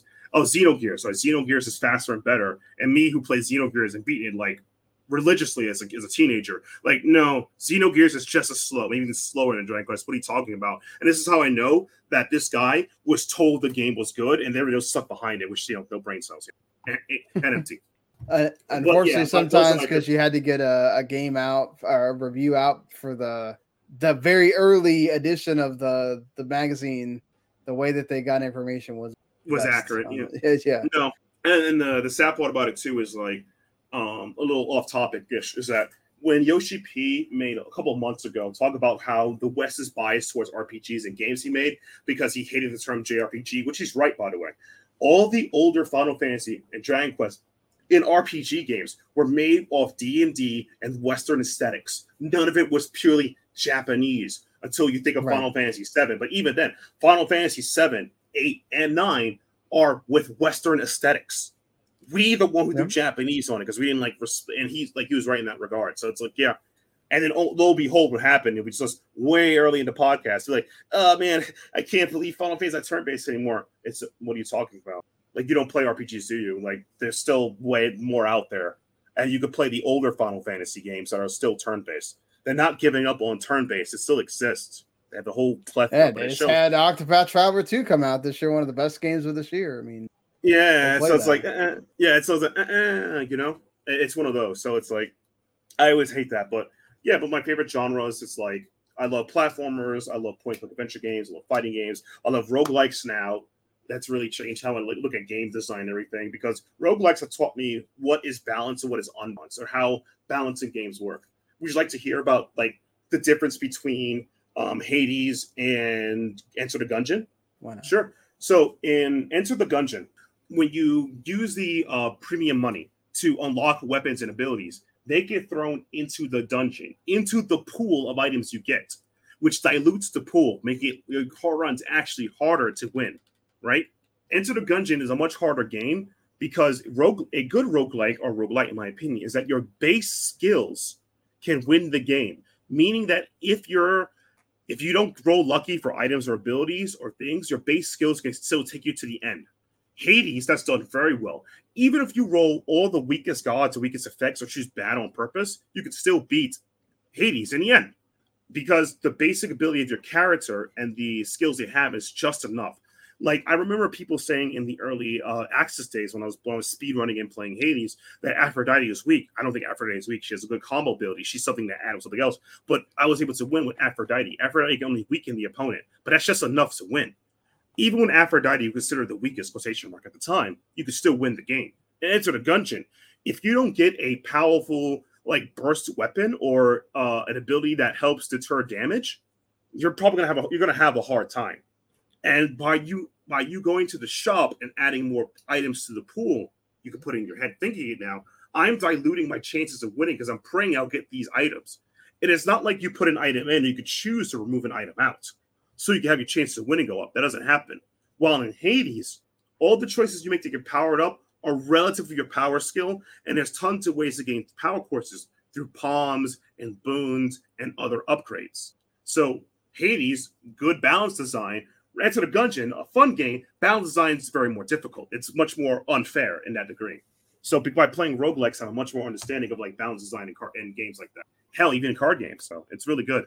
Like, because I always had like a love of balance design and game design in games. Like, why does this happen? Why do we do that? And that's been my change since I've been playing roguelikes, something more about things like that. Yeah, I'm still kind of coming around to roguelikes, but card games totally there with you. I like, Slay the Spire. I play Marvel Snap like every day. So Ben Brode makes good card games. He used to work on Hearthstone. Yeah. He makes good card games. I used to love Hearthstone when it first started. Then it became like it's too much. Yeah. That's right when Ben Brode left. Yeah. But he makes it. Slay the Spire is fun. There's other card games I recommend. Power Chord is really fun if you like that. I would recommend it. It's pretty fun. It's probably on sale on Steam right now. Power Chord is a really fun card roguelike. This one is based on a party system where you have 4 party members you build. Each of them have their own combo abilities or abilities together, and you put it together to make a really cool deck. As I mentioned earlier, I'm really loving Winter Othros. She's a new character. I'm really loving her because she's a 2-form character, so you play for stances, and then you can figure out what you want to do with her. I think that's cool. You have a character like Ember, who's a DPS character, but she has a huge draw side. Every card you play with her adds heat. Heat increases the damage. If you get too much heat, you get overheat. If you have overheat, that does damage to the player. So to prevent overheat, you might play cards that remove overheat, or you have the cards that add vapor charge to protect you from overheat. It's a really cool mechanic. Like, if you like Slay the Spire, I think you also like Power Chord. It's a really fun game. I have to try it out then, for sure.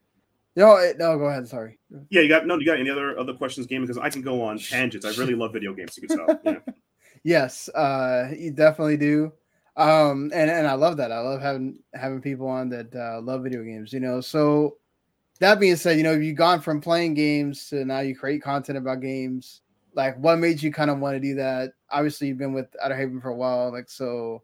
So what made me want to do that is around, I would say, the early 2000s, 2010 is I realized like there wasn't a space for people who like games that I like or play games that I play. And I started making content about that. And I wanted to get better and better. And here I am now. I really wanted to do that because I feel like gaming world is just bigger than FF14 and Microsoft business transactions. And there's so many developers out on the planet making games. As I mentioned, Pocket Bravery, a new fighting game from developers in Brazil. And there's another developer. There's tons of developers out in the East making these really interesting games and whatnot. And it's a big world, a lot of games. Try something new. And I want to facilitate people trying and learning about new games. This is always something new to play. I think it's really cool. Like recently, I've heard people I don't like Borderlands anymore, right? Which is fair. But after Borderlands 3 has been a rough ride, okay? Yeah. So I was like, what are other games like Borderlands that's fun besides there's more co-op shooters? And I'm like, oh, Gunfire Reborn. It's a roguelike and a co-op shooter. that's really fun. People could try that.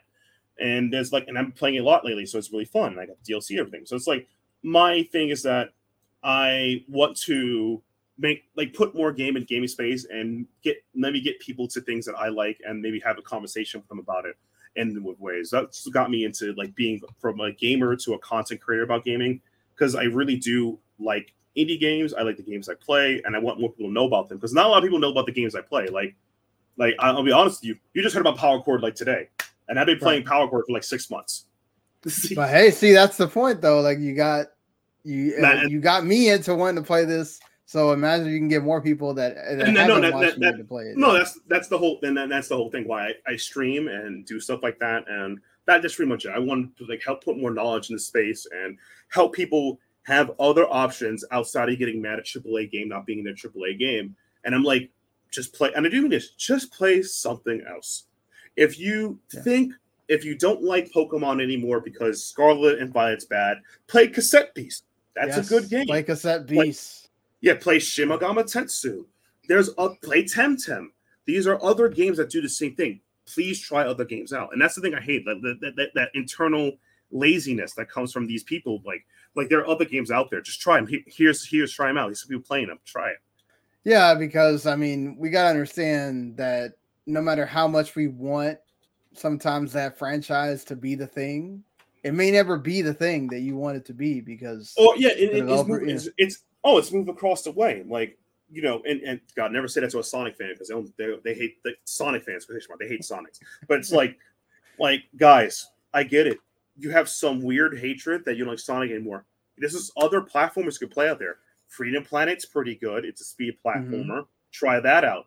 But no, they would do a whole bunch of things. So just try other games. It ain't gonna hurt.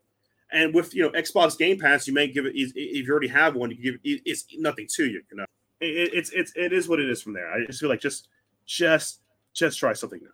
It's not gonna hurt anybody. No one's gonna lose a finger. You can then learn about yourself, like what you like and dislike about certain. Yeah. That's the thing, is there's so many games out there all the time on whatever platform you have. I bet you can find a game like what you like. It just won't be insert franchise here. It'll be called something else, but it'll have a lot of the same mechanics or be inspired by that game, and it'll still be awesome. You just kind of got to get out of that mind frame of it has to be this guy, right? Yeah. It's that whole thing of the whole this is why this is not a Final Fantasy game or whatever. Like, oh well, it's not like this. It's like, well, the developer said this is a Final Fantasy game. Yeah, like what do you? It is. And what are you talking about? Buddy? Like, this is Final Fantasy, yeah. I don't know what. It didn't have this, didn't have that. Well, there's other games that do have that. Yeah, right? Trails into Reverie. You like turn-based RPGs right there. This way, the Madness Slide by Where It's Deployed. There's tons of them out there. Dude, and if you play one, there's like 10 of them that you can go dig into after that. Like it's there's a whole when they say a whole franchise. Yeah, that's the thing, is like be willing to try anything. I get it that we all have our favorite franchises. Okay, let's say that you're not like the hardest of hardcore gamer and you don't have time to try everything on, under the sun or whatever. But sometimes that's what you got to do to get that feel. That's what you want. Or you know what? Right. And maybe play a different genre. I don't know. That's. Oh yeah, try something exactly. Yeah, I'm still here praying that Konami give me Suikoden 6. That ain't happening, but still waiting for that. But no. Well, you'll get the remaster of 2, right, or what? So. Yeah, remaster of 2. Yeah. I mean, the people who made it are making their own game. I forgot. I kickstarted it as well. Icridian Chronicles. I bought the Iuden Chronicles. Yeah. Iuden Chronicles. Yeah, I purchased the first one. Still working on the other one. But it's like, it's something to do. Like back in during my this is personal, my edgy days. I would say F Nintendo, screw them. They'll make games for me anymore. Blah blah. But the older I got, and it's like I still enjoy Nintendo. Right. I'm not a fan of the business practices, but they still make good games. I still think Tears of the Kingdom and Breath of the Wild are really good games. I still think their remastery of Advanced Wars is one of the funnest things I've ever played. But it's like, sometimes you could just walk away as an adult and that's not for you anymore. And that's the thing. Like, I used to love Halo. I think Halo 2 and 3 are chef's kiss. Yeah, I'm same here. Every game out there is dog shit. I'm not even funny. It's just dog shit. I mean, I really liked Halo Infinite's like single player. I just didn't. I kind of felt like it didn't have the same feeling in the story that I got from the other games. Obviously it just feels off. I feel like this is the perfect example of like, someone else should do it. But 343 is a whole can of worms. But it's like, it just went downhill for me. And it's like, that's it. And by the way, do I go around on Twitter and like, Halo, man, they took my dad from me. I've been in the war. They broke in my house. They stole my computer. No, it's over. I don't play Halo anymore. It's not my jam. Yeah. Modern Halo doesn't do it for me. That's it. That's all you have to do sometimes. Just walk away. Right. I don't want to. As hard as it is, right? Because it might be your favorite franchise or whatever. But no, 100%. I was saying. Yeah, and it's like, bro, and that's the part in my opinion, gaming growing up, whatever. It's like, it's okay, but don't ruin the experience for other people. Like, there are people in the D4 community that hate D4 because it's not D2, and like D2 is more skillful. That's the one type of person that I cannot stand, is the one that you'll go and say, "Oh man, I love this game." Here they go. "Oh, this game sucks." Come on, man. Like, come on, man. I'm right here. Yo, there are so many other things that you can be doing right now that's not hating on somebody enjoying them. Right. And I think about and the thing is like when they say like, oh, D2 had skill. D2, you were spamming 2-3 skills, almost sometimes certain builds in Diablo 4. Okay, don't talk about skill. All right, this is Diablo. Mm-hmm. Diablo is all about how well you manage your cooldowns and et cetera, et cetera. So it's like, come on, guys, don't lie to me. Come on, stop. No. But it's one of those. It's one of those, and it makes me upset because it's like you don't. I'll put it nicely. You don't want to like, I don't be edgy. Like yo, you could just let it go. It's okay. Right. It's perfectly fine. Like one of my favorite. Like I said, Halo. I love playing. Gears of War. I walked away from after the ending of 3. I just can't play Gears of War anymore, man. That's it. I'm done. That ending is too much for me, man. I can't do it no more. It's not happening. Can't do it. Yeah. I mean, I mean, spoilers. This game's old. They killed Dom. I'm out. That's it. I'm out. See you guys. You killed Dom. I'm out of here. That was my boy. Yeah. You can't be killing my boy like that, man. Spoilers to a very old game, that I'm sure you'll get spoiled for you pretty quick if you actually try to go find out about the game anyway. So right. But that's the thing, though. I feel like the older you get, your taste gets refined, things change, and it's okay to walk away from a genre, but don't ruin the experience of other people. There are tons of people who enjoy this stuff in different ways. Like a true story, right? I'll before you get to your question, because I'm going to talk about it. Do you know that there are tons and tons of Sonic fans that enjoy Sonic because of the comic book by IDW and the TV show and franchises, and they enjoy Sonic through that? And them liking Sonic Frontiers or Sonic Prime TV show because it reflects the content they like already. What's wrong with that? They're new fans. I mean, they're liking the series. That's great. That's what you should be happy about, the fact that all these new people like Sonic, not that, oh man, you're not liking the right Sonic, so that's wrong. Yeah, exactly. Bingo. You hit the nail on the head. But yeah, that's how I feel about it. I feel like a lot more people should be grateful that people like the thing they like. If you don't like it anymore, just walk away. Don't cause harm to people unless that game really, really, really sucks. Like Redfall pre-patch. That game was just awful. Or Never Dead. Don't go there. Don't go there. We're trying to run a family-friendly podcast here. Come on. I had to review that game. I know exactly what you're talking about. So that was an era when you actually really had really, really bad games that would come out on a console, and you had to, So that's the thing. People should be really. That's one of the things I will say. Getting to my last question I have for you is that I feel like I'm always excited about games today, because we're never going to go back to the days where we really got some terribly atrocious games. Almost every game that comes out now, they have to be fundamentally good, because if you don't buy it or you're not interested in it, that studio's probably going to go away, especially for indie studios. So like, they can't just put out a game like that. And, that. So like for you, like what is, I think you kind of already talked about it, like just having so many indie games or whatever that you can play now. But when you look at like, I guess where gaming is now compared to when we were growing up, like what is that thing about gaming that stands out to you that like, man, this is why I love it? I think I love it because the amount of people who make games and enjoy it, and the space we have. We're in such a great franchise that you can be a retro gamer and still have a good enough and still enjoy yourself, and also be a modern gamer and enjoy yourself. The diversity of gaming has been great from people who make it, the characters system, the storytelling. It's great. That's what we love about gaming. I think gaming where it's at now is good. It'll be better. The only thing we have to worry about gaming is the businesses that make the decision for it. and go back to Microsoft. Regardless if you're anti or for Microsoft, this is a very big deal and could be scary for many people, and we have to hope the best happens. Yeah, well, like I said, the time will come very quickly for what's going to happen with that and how that will affect, gaming going forward after that, because Microsoft's not done acquiring and Sony will not be done acquiring, and will this force Nintendo to get involved in the acquiring game as well? I doubt it. They already have their own internal thing. My thing is that what we need to do, this is my opinion, this is the true opinion, is that we need to have better safeguards and checks to make sure that no one becomes a monopoly. That's the only thing that happens. I don't mind them buying studios. Hell, it's part of the industry. If Sega didn't buy Atlas, I don't think Atlas would be as big as they are right now. Or these bigger than they are right now. Wouldn't.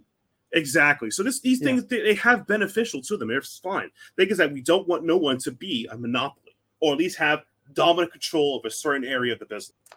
We don't need like a Disney of gaming. We don't need Disney where they own everything. Right. I mean, even Warner Brothers right now.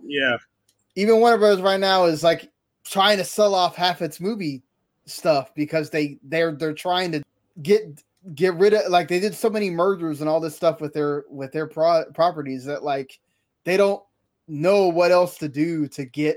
They gotten too big, and then there's a possibility they will fail, which we discussed earlier, the EA strategy, whatever. It's like, you mentioned earlier, Microsoft can't be too big to fail. That happens. We can't, I don't want people saying that. And I agree with you 100% on that. Because if we start believing that, they're too big to no, that's the perfect time they could fail.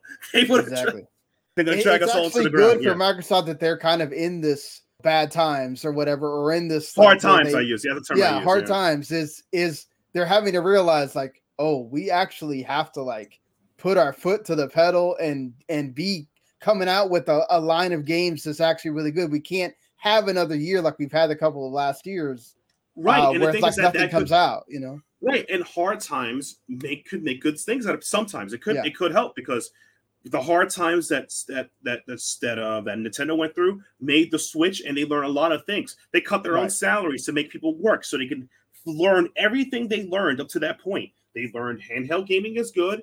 They learned that people like accessibility, and they learned that, not to be mean, they could charge an arm and a leg as long as the game is top notch.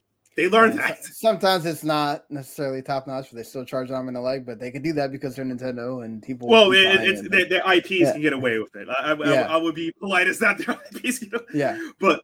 But yeah, so what Sony learned is that maybe multiplayer games isn't for us. But you know what's good for us? We're good at single player. We're good at having. I don't think they learned that yet. They haven't learned that yet. What are you talking about? God of War, that was great. No. They learned, but now they're going the other way, and who knows how many of those live service games are going to fail before they realize. Wait. Besides Foam Stars, what a live service game they got? That's the only one I'm aware of. Foam Stars. The marathon one. From Bungie? Wait! You mean no? Isn't that that's for everyone? The parkour racing one. They got Destruction All Stars or whatever. Destruction, isn't that Nickelodeon? No. That's that one that came out like at the beginning of the PS5. That one also. But no. They remember the last showcase. They showed like 4 different live service games that are coming. I only remember Foam Stars. That made it independent. So that means that that's Square Enix. That's not even them, right? Yeah, that's gonna. So. One of them is like Concord from the Firewalk Studios. You got the Fair Games one from Haven that they just bought as well, and then they bought Bungie, and then Bungie's making Marathon, which that's going to be on everything. But still, that whole thing is Sony's trying to push this. I don't know if they own Bungie, but they probably just commissioned for the game, which is a standard tactic they did. I mean, Mr. Ryan admitted that what they do, like anyone else does, like we pay the people to make the game for us, and then it's free for a time period, and then we supply the revenue split in certain ways. I think that the revenue split they had was for certain companies is like 60-40 or 7-30 in the it's a whole math thing.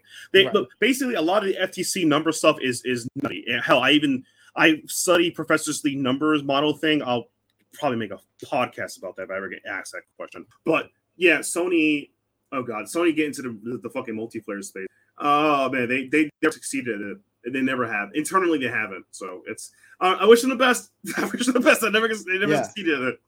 Well, I mean, we'll see what happens with that because, like you said, it's not their forte. They're trying to make it their forte, which kudos to them. But I think they're just trying. I think they're just trying to like I hate to say it, man, these Westerners love multiplayer games. Guys, stop. They're trying to find a cash cow for themselves. Oh yeah, because they're trying to find perpetuity. Like it's not like all seriousness. If you play FF14, on the Sonys, the money doesn't go to them; it goes to Square. So right, exactly. Yeah. So like that's hopefully you learned a lot there about Get Silius here, and maybe you have the same interest in some of the games like he does, and you can let us know in the comments or hit him up on Twitter, and maybe he'll give you some game recommendations for sure. You can also catch me live on twitch.tv/Getsilius. Exactly. Yeah, my Twitter is Getsilius, so you can hit me up there. I also post some other fun stuff up there too. But in general, if you want a new gaming recommendation, look up new games, you want to chat with someone who enjoys games like the level I do, just hit me up. I'm always here. I got nothing negative to say about video games except for what's this game here? Oh, right. No, I'm not gonna talk about that game. There are a few other things that are not involving the Xbox FTC deal that have been kind of happening this week. One of them is which has been a theme for ever since it's been before this console generation, but I feel like this console generation has been abundant about let's remake a lot of stuff and see which ones stick. Ubisoft has gone from we're going to give Assassin's Creed time off to we're going to just go all in on Assassin's Creed. There are currently 6 Assassin's Creed games, some type of development for Ubisoft, and the Assassin's Creed Infinity Hub thing. I'm guessing the VR game is also part of that 6 games or whatever that's being made. But like now there's rumors going around that there's an Assassin's Creed Black Flag in the works. Listen, a Black Flag is my favorite Assassin's Creed, but even I could still play the original game because of the Xbox backwards compatibility thing, I don't know that I really want this.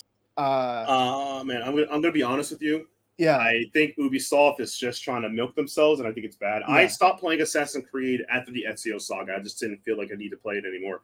But It's like it's like how to put this. There is a difference between reminding people about the old days, or trying to bring up an old IP, or doing some sprucing. Are you a fan of the Mirage game or whatever that they're? The Mirage, the platformer, the first-person platformer. Those are kind of fun. Mirage, those are right. No, that's the one that's supposed to go back to like the Ezio trilogy, right? The new one that they're making this year. Does that because they're going back to that time frame? Does that make you want to play? No. The only thing that can make Ubisoft me care about them is they've released another Rayman game because I played Rayman a lot. Rayman is great. Or they bring back, and I do mean this unironically, Prince of Persia. That's it. If you bring back one of those, I'll start paying attention to you guys again.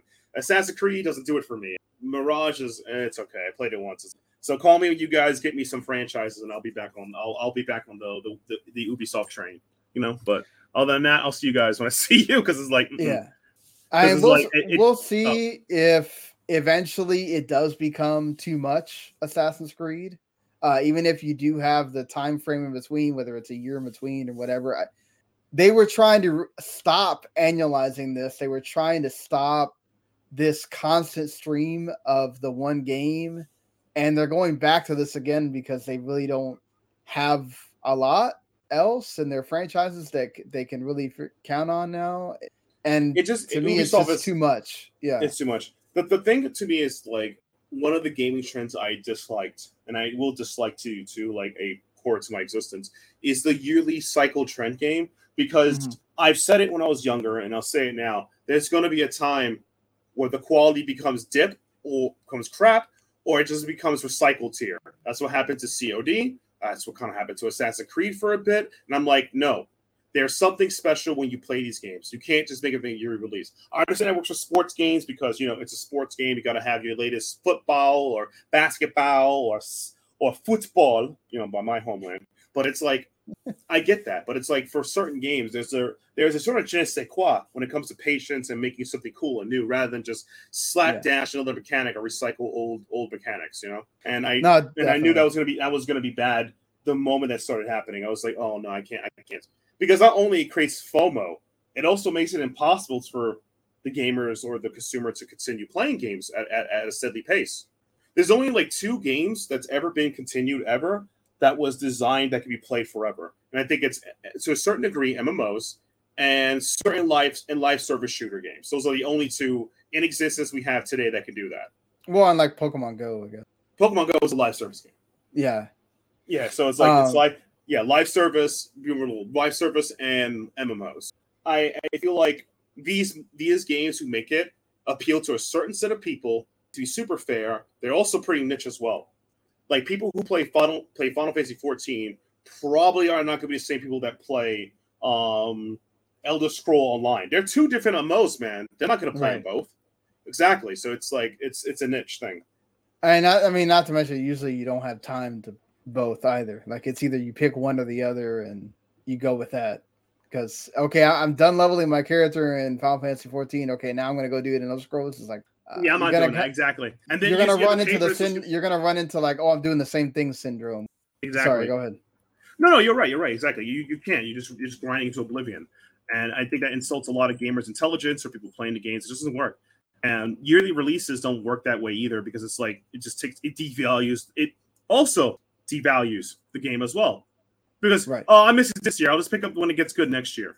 Yep, exactly. See. Devaluing games. It's all full circle here. Exactly. It's not just the cost. It's also social and expectations and everything. I did so. I'm a huge sports fan. As a kid, I always had to bug my dad about, oh man, Dad, I gotta have the new Madden. I gotta have the most latest Madden or whatever. And then it's like as you get older as an adult, you start realizing like, oh, it's the same game. They just added some things and. Yeah, you can start skipping the years, right? And I haven't played a new Madden in who knows how long, but I feel like I'm not really missing a whole lot because it doesn't feel like they've really changed that much. So I agree with you. Like the same thing, I reviewed FIFA 22 and 23, and the minute changes that they did between 2 games, I was like, okay, this is why I stopped playing. Yeah, Cristiano Ronaldo's on the Portugal team instead of being Madrid, whatever. It's and that's the thing about it. Like, I understand sports games doing it; it's fine, it's what it is. But for other genres doing it, it's like no, it doesn't work.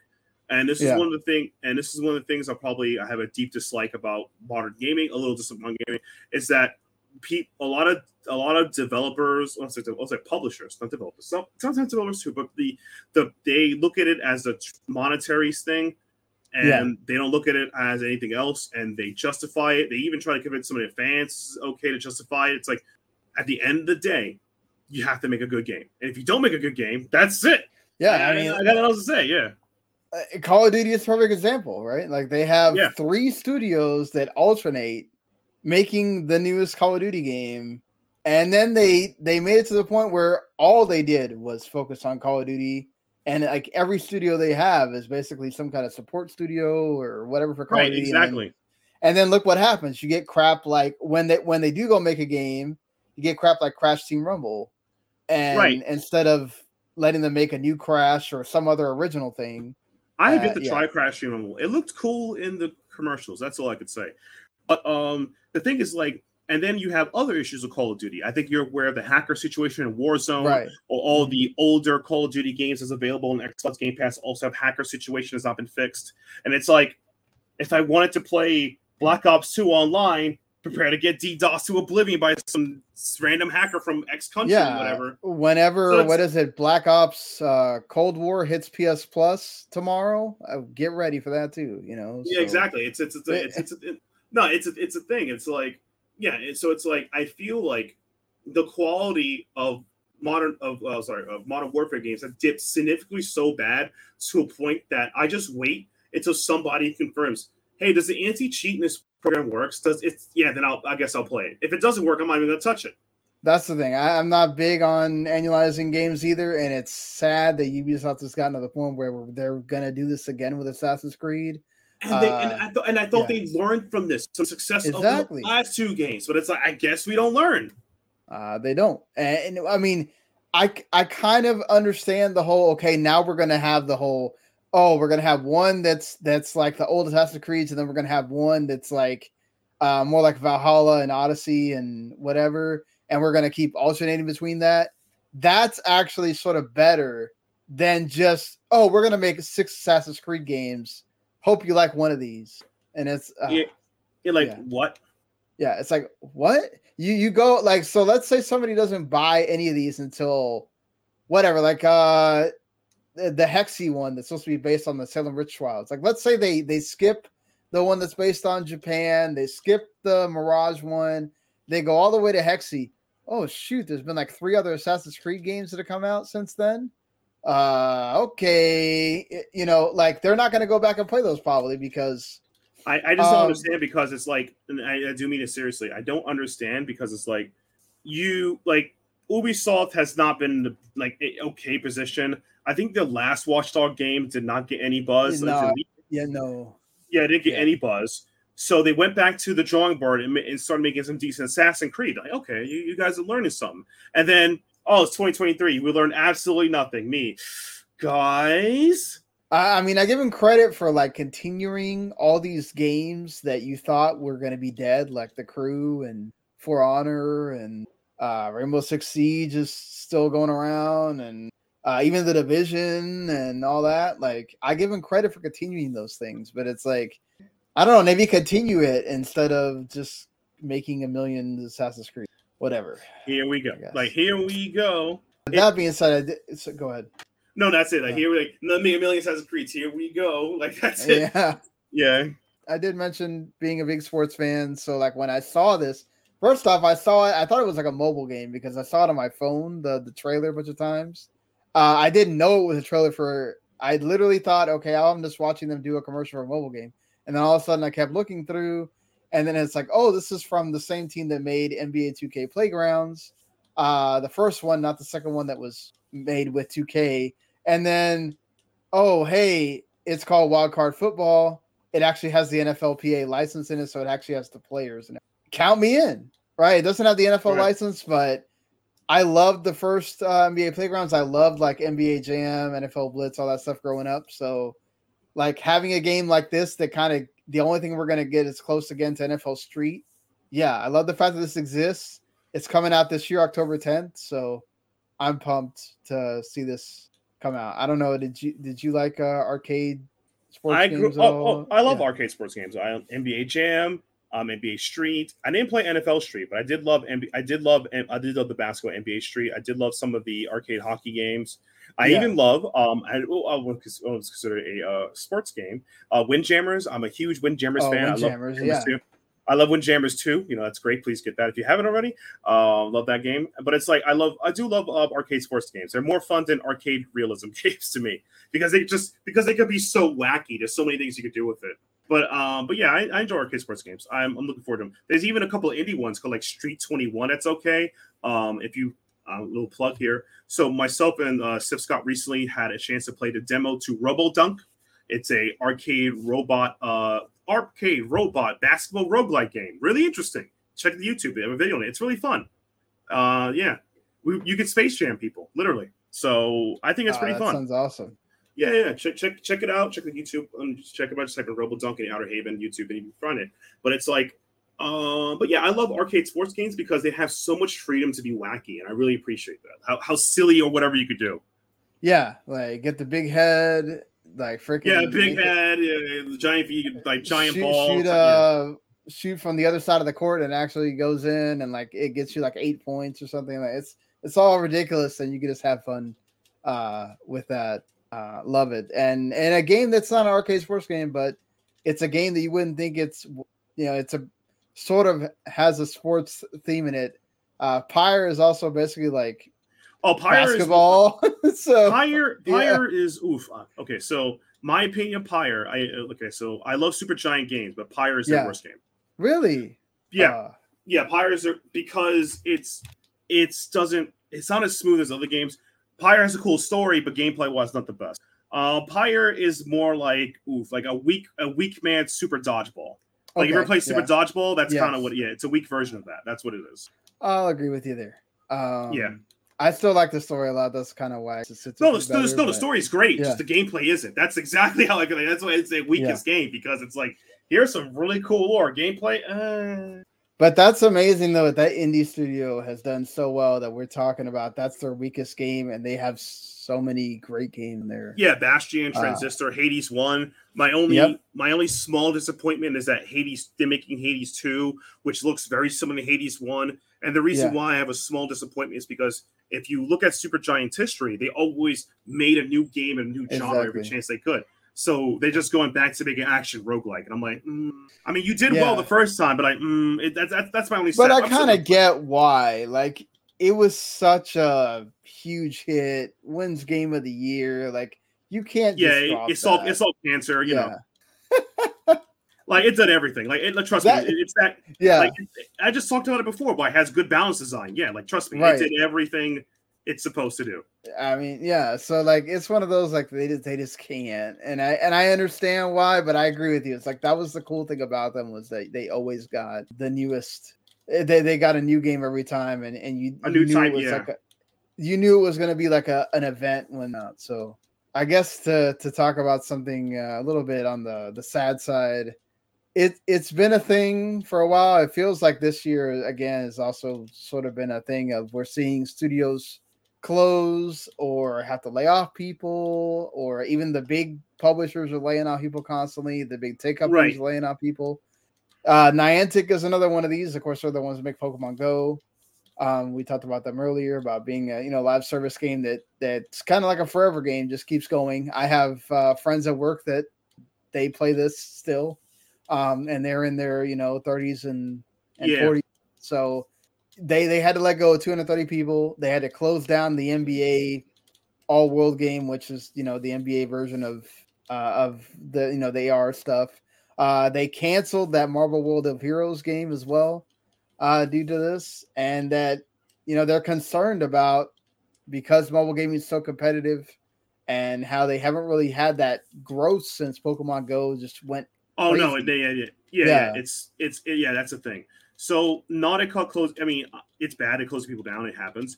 I feel like the reason why a lot of the industry is going in this direction is because I feel like the profit model, or the idea of we can get more, is kind of hard, because again, live service games, even they have potentially infinite growth, it's not really infinite. It's impossible.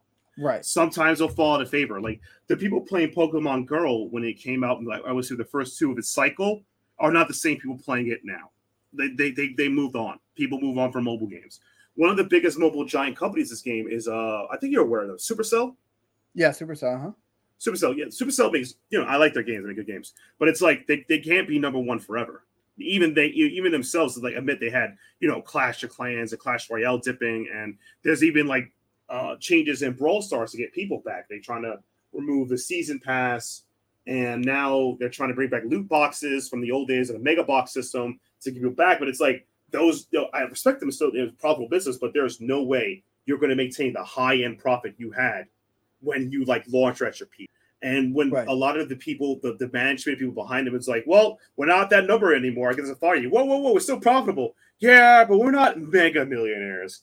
You know how it is. Wait, you want mega millionaire money? I want mega millionaire.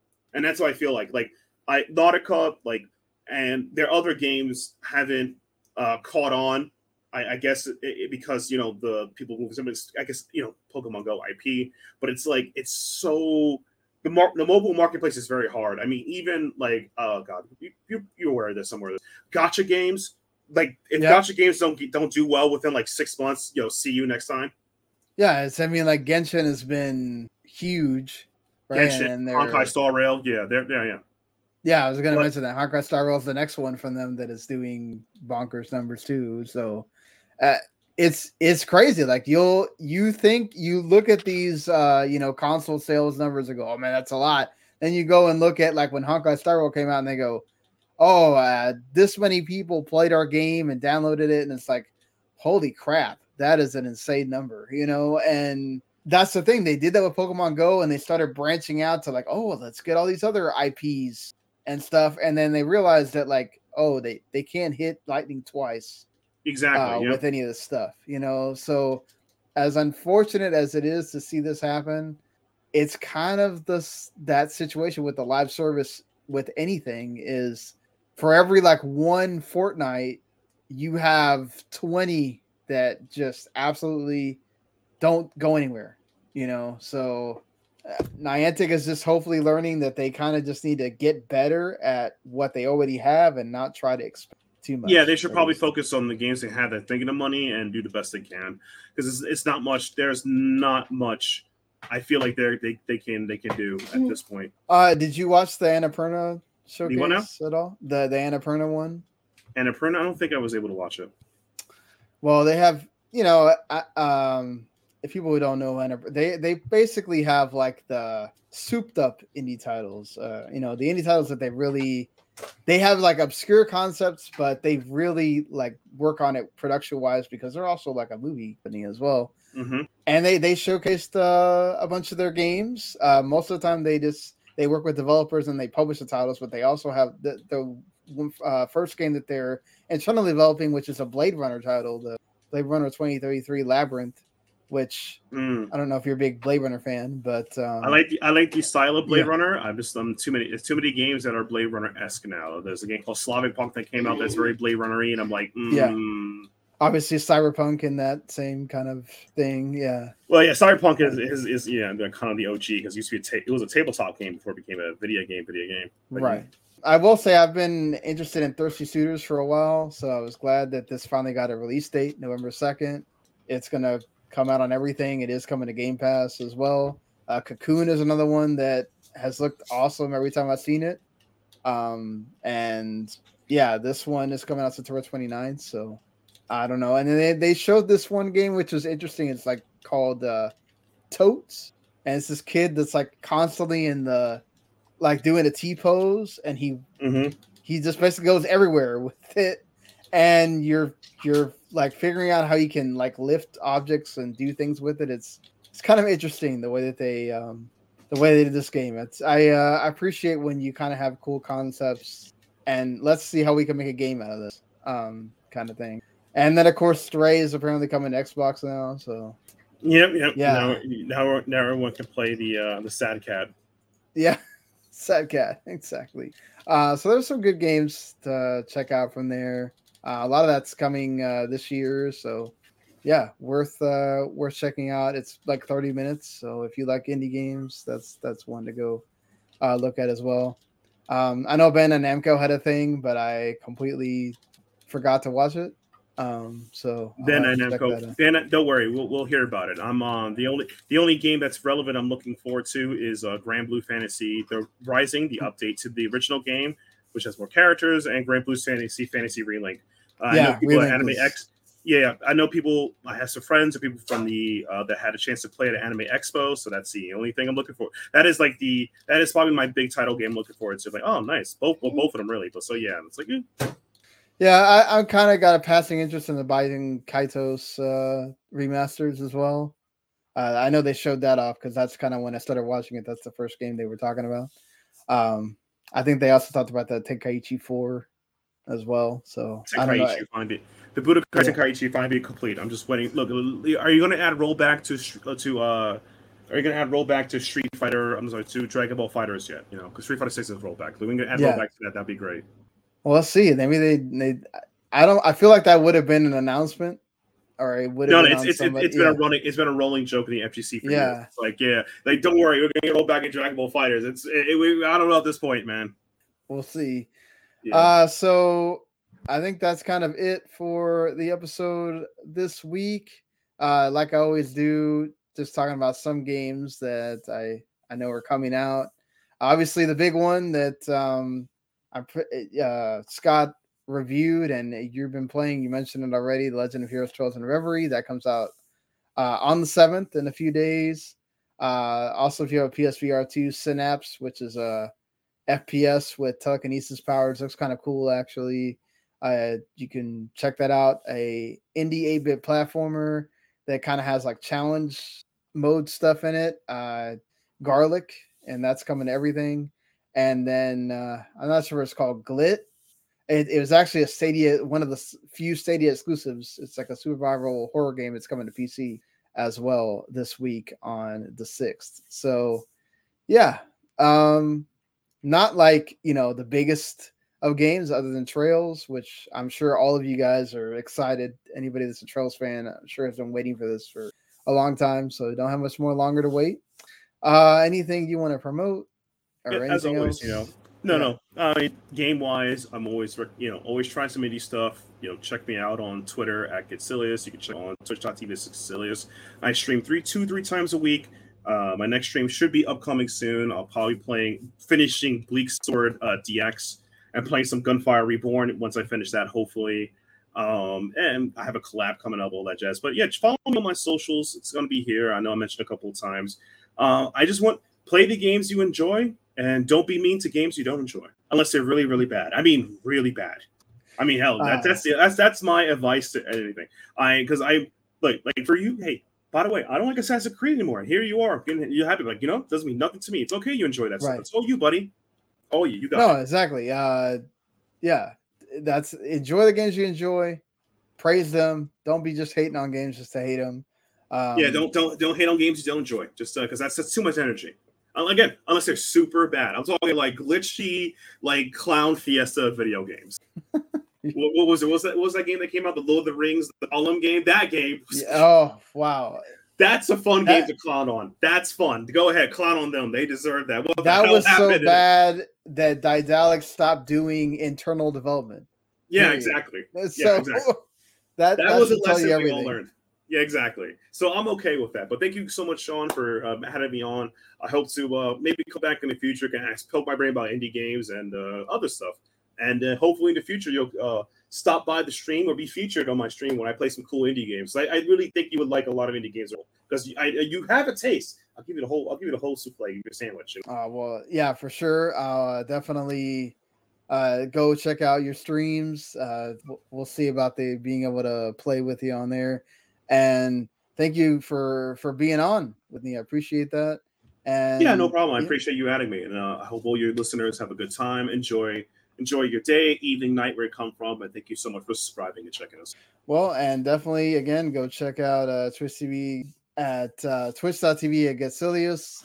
Go check out the Outer Haven YouTube channel and all that. And for us here, make sure you like, subscribe, follow everything. If you do, you get everything we do. Go find us Video Games to the Max on the podcast side. And we'll see you later, everybody. Peace.